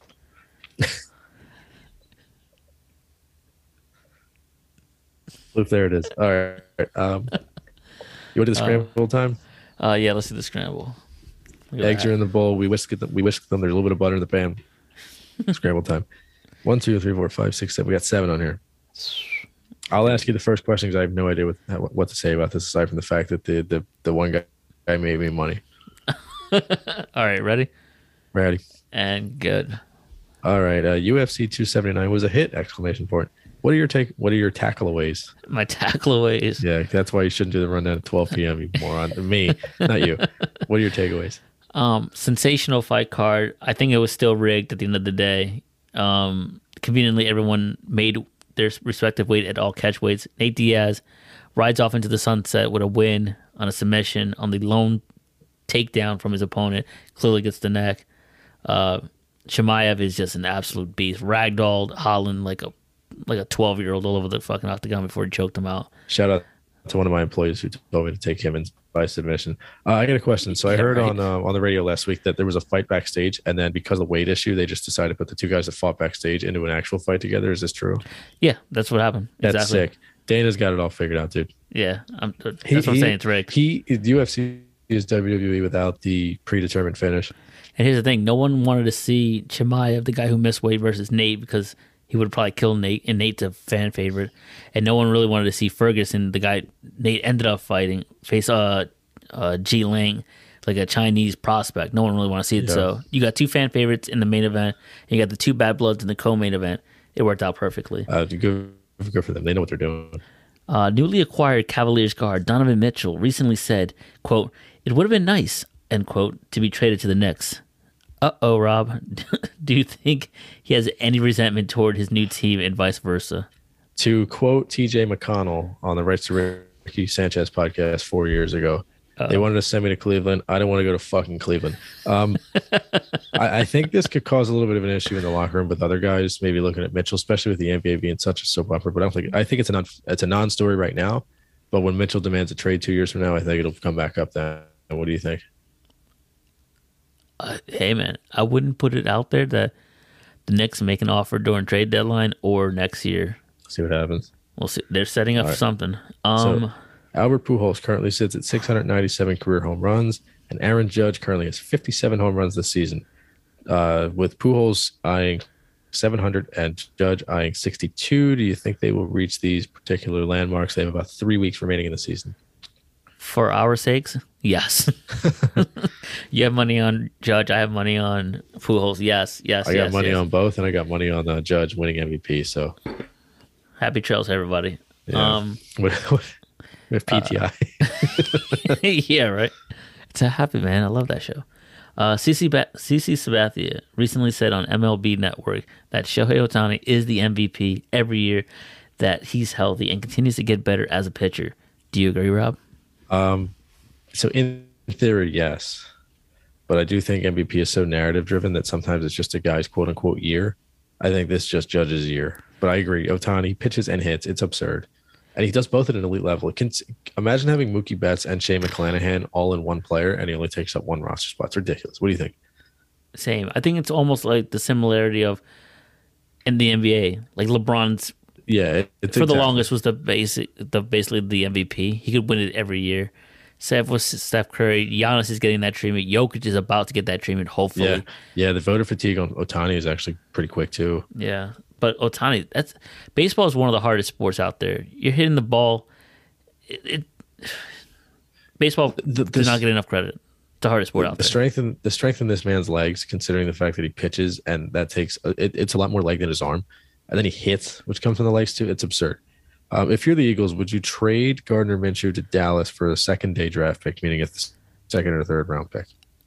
I would never give my enemy ammo. Screw them. Let them flounder away. And plus, the Cowboys themselves said they're not going for another quarterback. They're going to wait till Dak gets back. Hopefully by week 4, which is a crime because we see them in week 5 and we're going to murder him. This is craziness. I hope he does come back. I would rather have Minshew here with all the hits Hurts takes anyway. If you're Dallas, who would you trade for though? If you were to trade for somebody, I got one name in mind. I would call up San Francisco. Give me Jimmy G. Give me Jimmy G and Big. Take a shot. It sells us up. Or Tyrod Taylor. Or give me call up the football team and give me Heineke. Ooh. Nah. Big D, they want to make a splash. Yeah, they want to make a splash. You're right. Yeah, they want to make a splash. Give me Tom Brady. Then again, if they They're calling up Breeze to see if they get him out of retirement. Could you imagine? Oh my God, Sean Payton. McCarthy don't look like he's going to stay. Come on. Did you know when McNabb snapped his leg in 2000? 2002. Jeffrey Lurie tried to sign Troy Aikman out of retirement. Holy shit! I And vaguely it remember almost that. happened. It almost happened. I think Aikman confirmed it. Yep. That's what it was. Oh, all right. I'll read the second to last one. Emails obtained by Mississippi court showed that Brett Favre obtained welfare funds in order to build a new volleyball center. Is Brett a scumbag? Yes. Le'Veon Bell beats up Adrian Peterson. What are your thoughts?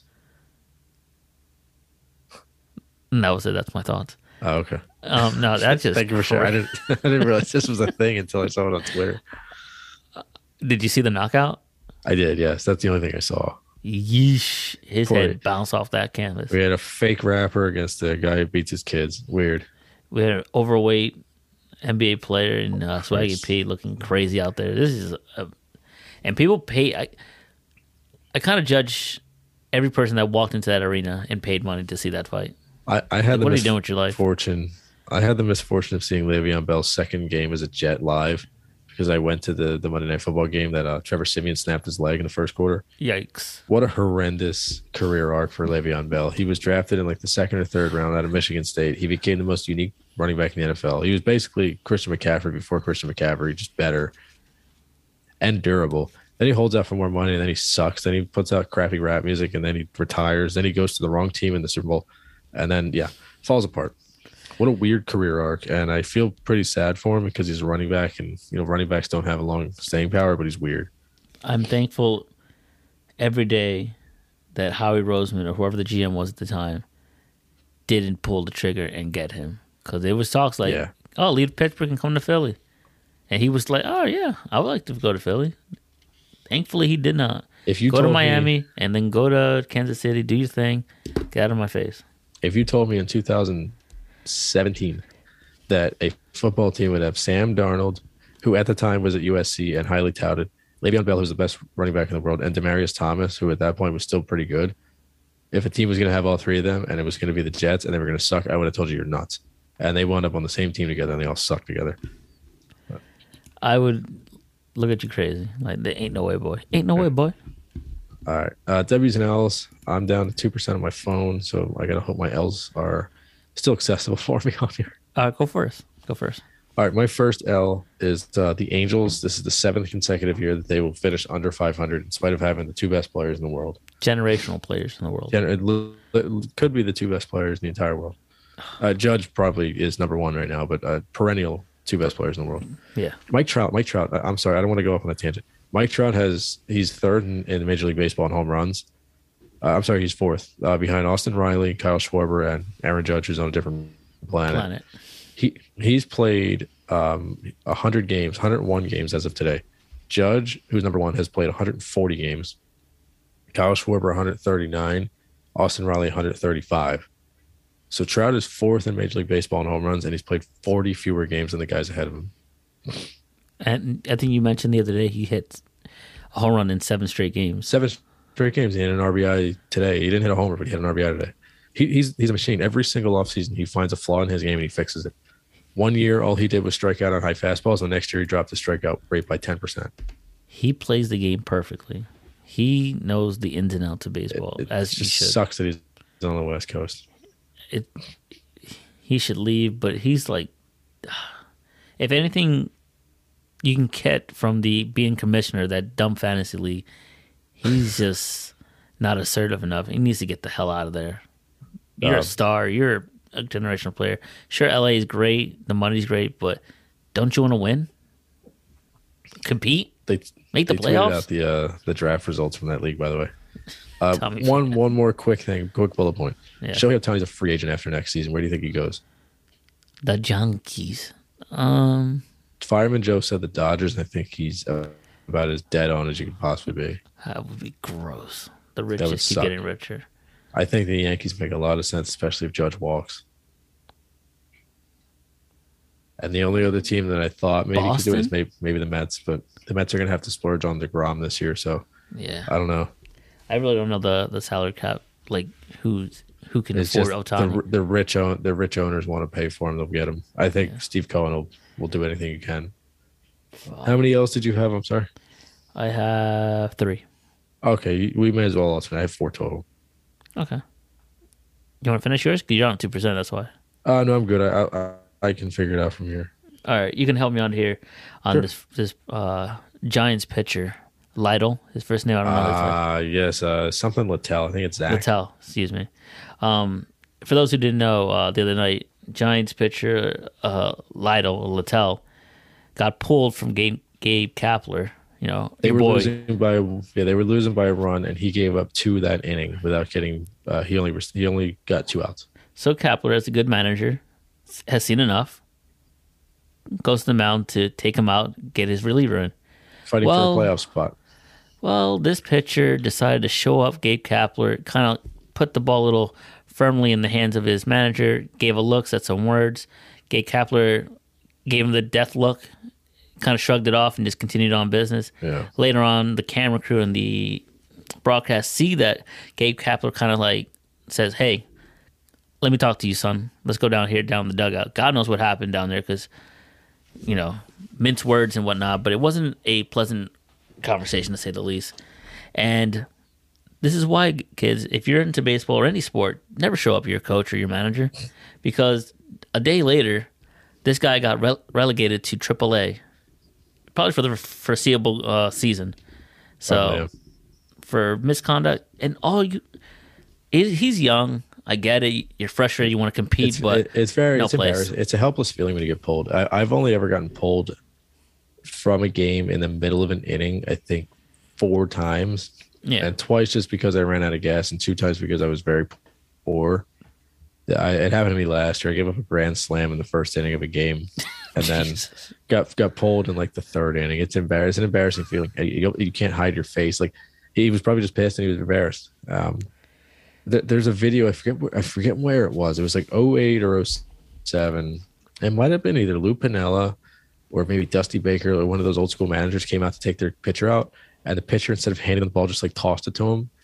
And the manager made him walk back on the mound, handed him the ball, and made the pitcher hand him the ball. Good. Might have even been Charlie. I feel like it might. For some reason, Brett Myers is popping into my head. I'll figure it out. My second L. Yeah. Some bozo at the Dolphins game left a grill on in the parking lot, and Yo. a fire started, and 4 cars were destroyed in the parking lot.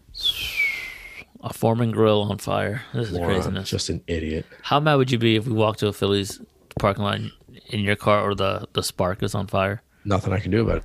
But too. I would fucking be How livid. are you supposed to know who did it? The person sitting there like, oh my God, it's on fire. Is that your car? What the the helpless feeling when you're in the stadium and you see a fire coming from the direction you know you parked. Ain't no way, boy. Ain't no way, boy. My second L, it's a 2-for-1. The Chicago Bears' new field. My goodness, did they not prep for weather? It was like a pool basically with grass in it. At one point, I don't know why this is a rule, but apparently the Bears were driving down and they were going to kick a field goal, and then the team got God. towels and tried to wipe down the area where the kicker was going to kick the ball. And the referees threw a flag saying it was unsportsmanlike conduct for wiping the field with a towel based on the rules. All across donkeys everywhere, every single one of you. The rule, the field, the management. And I'm sure you have a coincidental L with this game in this field, but atrocious and embarrassing for the Chicago Bears. That them doing the thing with the towel reminds me of when the Eagles played the Lions in the Snow Bowl in 2013. The Lions scored a touchdown and then they called timeout, and they had their entire offensive line kicking snow out of the way so they could try to spot the field goal kick. My third L Such is a good game, by the way. Yeah, it was. My third L is going to be the Washington Commanders. So it wasn't actually the Commanders. It was actually either a shop or a person outside the stadium that was selling these. They were selling. So Washington plays in Landover, Maryland, which is in Washington, D.C. Somebody designed a mug with the Washington Commanders logo in the middle of the outline of the Washington state and tried to sell them. And I bet you people bought them. I would have bought it. Judging by your reaction, this is probably on your L's as well. My third and last L, yeah. I saw it on TikTok. Dude, I would have bought it twice over. I would have sold it for it's a memorabilia of history, and then would have kept one for myself. It's like there being a football team in Berlin, New Jersey, and they're selling mugs with the outline of Berlin, Germany. Incredible. Was that your Yeah. third L? Yeah, that was my third L. Okay. It's fitting My that it fourth had to be L. them. This is the dumbest thing I've ever seen in my life. What's up? The world of chess has been rocked by the biggest scandal in years after a player allegedly used wireless anal beads and its vibrations to signal his next move. So some dude was cheating in chess by using wireless anal beads and the vibrations in his asshole. This is the biggest L I've ever dished out.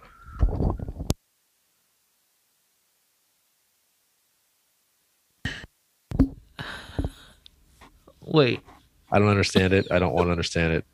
The headline is all I need. And it's real. That's a real report. That's not the It's Onion. real. No. I don't understand no the whole way. chess thing because you can literally see it happening in real time. There's nothing being hidden in chess. It's not like you're stealing signs in baseball. It's like the dude just moves his hand and you're like, all right, well, I saw what he did.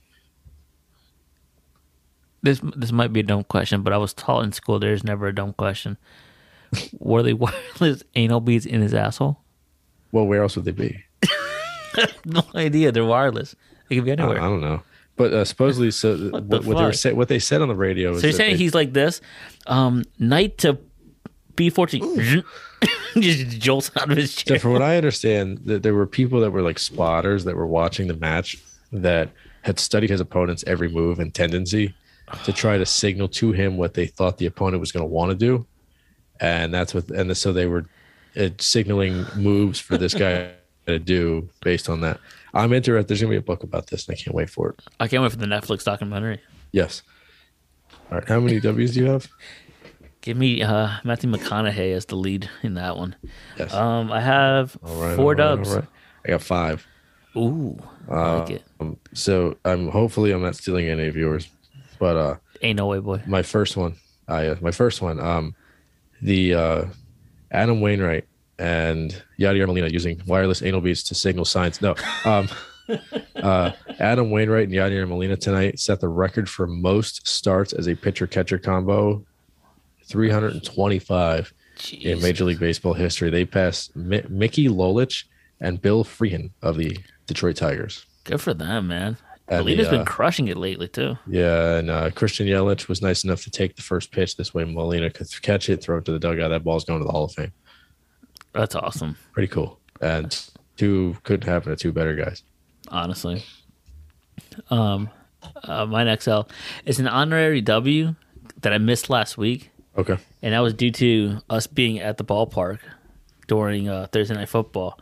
But we missed an awesome moment, Rob. I don't know if you caught it on social media, especially TikTok. This is where I found it. But during the games when Bills receiver Isaiah McKenzie scored a touchdown, when the cameraman, they come up to you as soon as you're celebrating after a touchdown, he basically takes his mouthpiece out and just yells, "It's a boy." Now, you would think, like, what the heck is he talking about? Yada, yada, yada. He proceeded to celebrate. Well, thanks to TikTok, and of all, the TikTok is at Buffalo Bills, so the Bills themselves leaked this out. They have quite a wild TikTok, by the way. Oh, I gotta follow Yeah. it then. Apparently, that was a gender reveal for his sister. So his Oh, no sister's way. watching That's the cool. game, and you could see her. There's a camera on his sister's like, wait, what is it? And then all you see is, "It's a boy," and then they just go in celebration. So I thought it was a pretty cool way to a gender reveal for his sister too. It's pretty awesome. I didn't see the name of the player, but I think somebody on the Jets, whoever scored the Jets' only touchdown this week, did a baby rocking dance when they scored the touchdown, holding the football, and that was their way of like paying tribute to a kid at home. I forget who it was though. It might That's have been pretty Garrett cool. Wilson. I don't remember. All right, That's my cool. next W. Julio Rodriguez becomes the third rookie to have 25 home runs and 25 stolen bases in a season. He becomes the first player to do it in his debut season. So Mike Trout and Chris Young they're both modern players. Mike Trout and Chris Young both did it in their rookie seasons, but technically the previous year they had debuted and not played enough games to be a rookie. So the following year they were still a rookie. Yeah. Julio becomes the first player to do it in the first year he's in the major leagues. So that's pretty cool. He's a stud, and the Mariners could not have played that any better, signing him to that ridiculous contract. Which is probably gonna be very less with what years. I few mean, years in. once Judge gets paid, and then Soto gets paid, and all these other guys get paid, that contract's going to look like nothing. Him and Acuna, It sucks that they got kind of fucked, but they secured the money early, so good for them. Yeah, good for him too.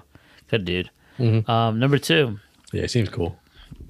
Number two. I gotta pull up a video. It has to coincide with this. But Famous Jameis gets my second win of the. Yes, you'd be surprised. The gift that keeps on giving. He gives us another post-game interview gem. Oh my God. He essentially thanked God for getting him through a painful game. And when asked specifically where was the pain, he gave us a goal by saying everywhere. And I'll just play the videos. Hopefully it... My favorite Jameis video is Jim Harbaugh, or John Harbaugh asks him before he gets drafted, basically, are you a jerk? And they said, have you ever gotten in trouble? He said, yeah, I got in trouble because I laughed at my high school coach because he cried. I don't know if he's intentionally being funny or is funny, but he's gold. I think he's just hilarious. That dude's great. Here's the 18-second clip of the video. Let's see if I can get it. I was in pain, but I trust my teammates. We kept fighting. We never gave up. So all the glory belongs to God. He's the one that brought me through. Where was the pain, Jameis? Yeah, just pain. It was pain everywhere. So we got to keep on pushing through and being resilient.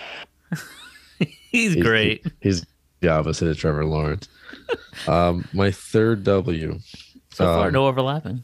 No, not yet. I think there's a chance one of them is. I got to pull up the story. This is the one I was worried about losing the juice.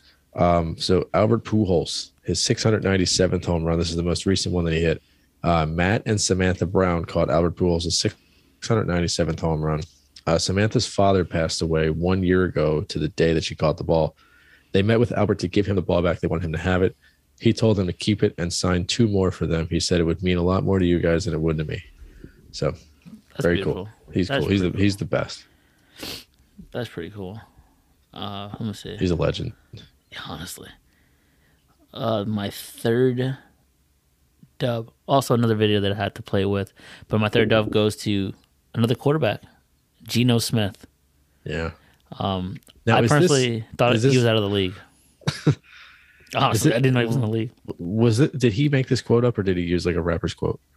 Because somebody called it a Drake quote, but I wasn't sure if it was actually a Drake quote or if they're equating it to something Drake would say. That I do not know, to be honest. I really don't know. Oh, wait, I don't have it. I thought I did. Oh, I have it. Okay. I just gotta play it.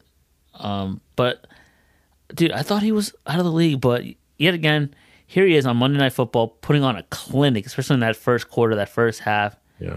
All you told me was, what a drive on the text. I look up, Seattle's up 6-7-0. I'm like, what happened? What did Geno do?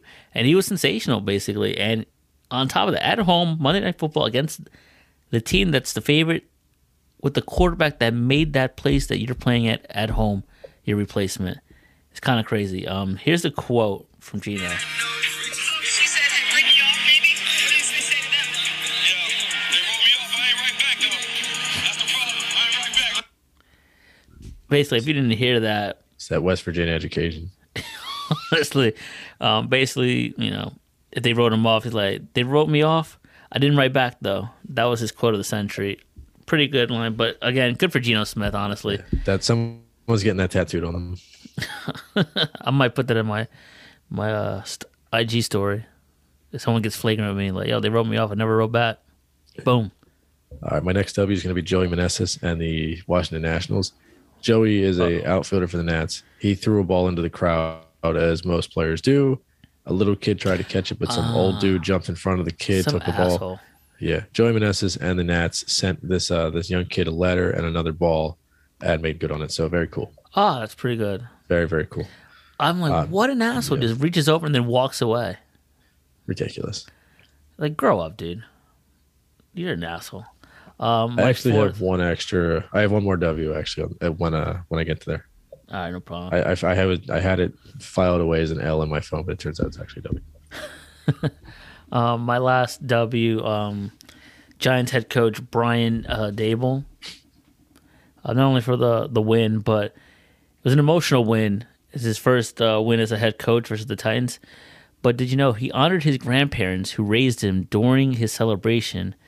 If you notice, he had a necklace. He wears a necklace around it, and that necklace contains his grandmother's ashes. Oh wow. Both of his grandparents passed away last year, 3 weeks apart, and he still keeps them close during these special moments. So it was good to see him get a big win on the road, new His first regime, win. new Yeah. era, and it's pretty good. Like full circle around for Brian Dable. Couldn't root for a much deserving guy right there. So kudos to him. Good for him.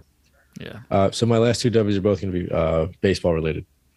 So Aaron Judge is on pace right now to become the third active player to put up 10 F-WAR in a single season. That's Fangraph's way of measuring wins above replacement, which is the totality of your game.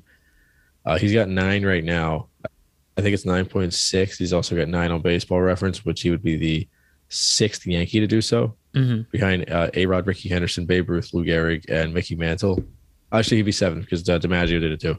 But right now, Mike Trout did it twice. Mookie Betts did it once. Judge would be the third active player to do that. He's currently 20 home runs up on the second home run leader. Judge has 57. Kyle Schwarber has 37. This is the first time since 1928 that has happened. Babe Ruth was up 20 home runs on the next closest person.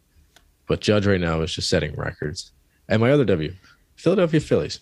Oh, Did you know that they have Nick Maton on their roster, and he is the only player this year with 2 home runs off of Sandy Alcantara? no And- way. And get this. So the Phillies are one of 3 teams in Major League Baseball this year to score 2 runs or more off of Sandy Alcantara every single time they faced him this year. The other 2 teams that saw him and that have done that to him only faced him once each. The Phillies have faced him 6 times. So they have faced this dude 6 times, and each time they've gotten 2 runs or more off of him. And Nick Maton is the only player in Major League Baseball to have 2 home runs off of Sandy Alcantara this year.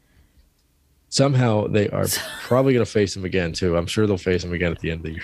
They don't face him tomorrow or like the series finale coming up. They just beat him yesterday. Look at that. Jesus Christ. Yeah, dude. Maton hit a 2-run home run, gave him a 2-1 win. Oh, sorry. I've Unbelievable. spaced out. And truthfully, so they're 4-2 in those games, and one of them they should have won. The one we were at. I'm telling you, man, the power of Rob Thompson. Crazy. The Phillies are actually have a better record than the Mets ever since Thompson took over. Honestly, I mean, Coach of the Year. You called it well in the early stages of this. I was whole off thing. by a month. Yeah, honestly, I said when Girardi gets fired in July, he got fired in June. that'll haunt you. But also, I was at the first game of the Thompson era, and they hit like 6 home runs. I think Schwarber and Harper each hit 2. I mean, if you had the over on that, if you had like guaranteed home runs, you were raking money. You're probably still living off of that. Yeah, they were home dogs that game too, and it was like, they're obviously going to get the managerial bump, and they won. I'll give you a quick TTP for the weekend. Nebraska plus 11. They're facing Oklahoma. Nebraska just fired their coach. They're going to get the bump. Isn't that weird how sports is? Like, it's more of like you're on notice and you're kind of embarrassed because you had this man lose his job because of you. Yeah, So you kind of have to just show out now for the rest of the season. you have to. Oh my God. I feel for him, but hey, yeah, lock it down. It's a guaranteed dub. Yeah. Oh shit. Well, our next episode, today's Wednesday. Well, now it's Thursday. Yeah, right. Our next episode will be Friday, where we will preview week 2 in the NFL. We'll do a quick review of the Thursday night football game. We'll talk a little bit more broadly about sports. Sixers officially bring in Montrezl Harrell. We'll see how he kind of fits in their plans. The Phillies weekend review, as they will have finished up with the Marlins. And they will be heading into a weekend series. I forget who they face. Who cares? But we'll review the Phillies last week, and we'll preview them going into the weekend. We'll talk Eagles Vikings ahead of our Lincoln Financial Field debut and the home opener. We'll talk everything. But yeah, that's what's on the docket for Friday. Should be a fun episode. There's also potentially a top 5 at the end of that episode if just needs to be confirmed by my co-host. Confirmed. Okay, we'll do it. We'll do a top 5 name brand snack foods on Friday. So we're not. So instead of saying chips, you got to pick this particular one. Like this Doritos? was yes, like a particular one of them though. We'll iron out the kinks over the next 48 hours, and then we'll do a fun list, and we'll have a cool little Friday episode. 5? I mean, it can easily be 10. It can easily be 20, knowing you with 10 honorables. with my 53 honorables. Yeah, I don't discriminate. That's one thing you don't do. You don't discriminate. Absolutely not. All the food groups, all the candies, all the chocolates. You're there. No one's getting left behind. I give everybody the credit they're due. You're here for a reason. You are worth something. Not to me, but to somebody you are worth something. So go ahead, Musketeer Bar. Find your happiness somewhere else. But I appreciate you, Tootsie Roll. What a weird time. But all right, guys. We'll see you in a couple days. Yeah. Until then, adios. Adios. Peace.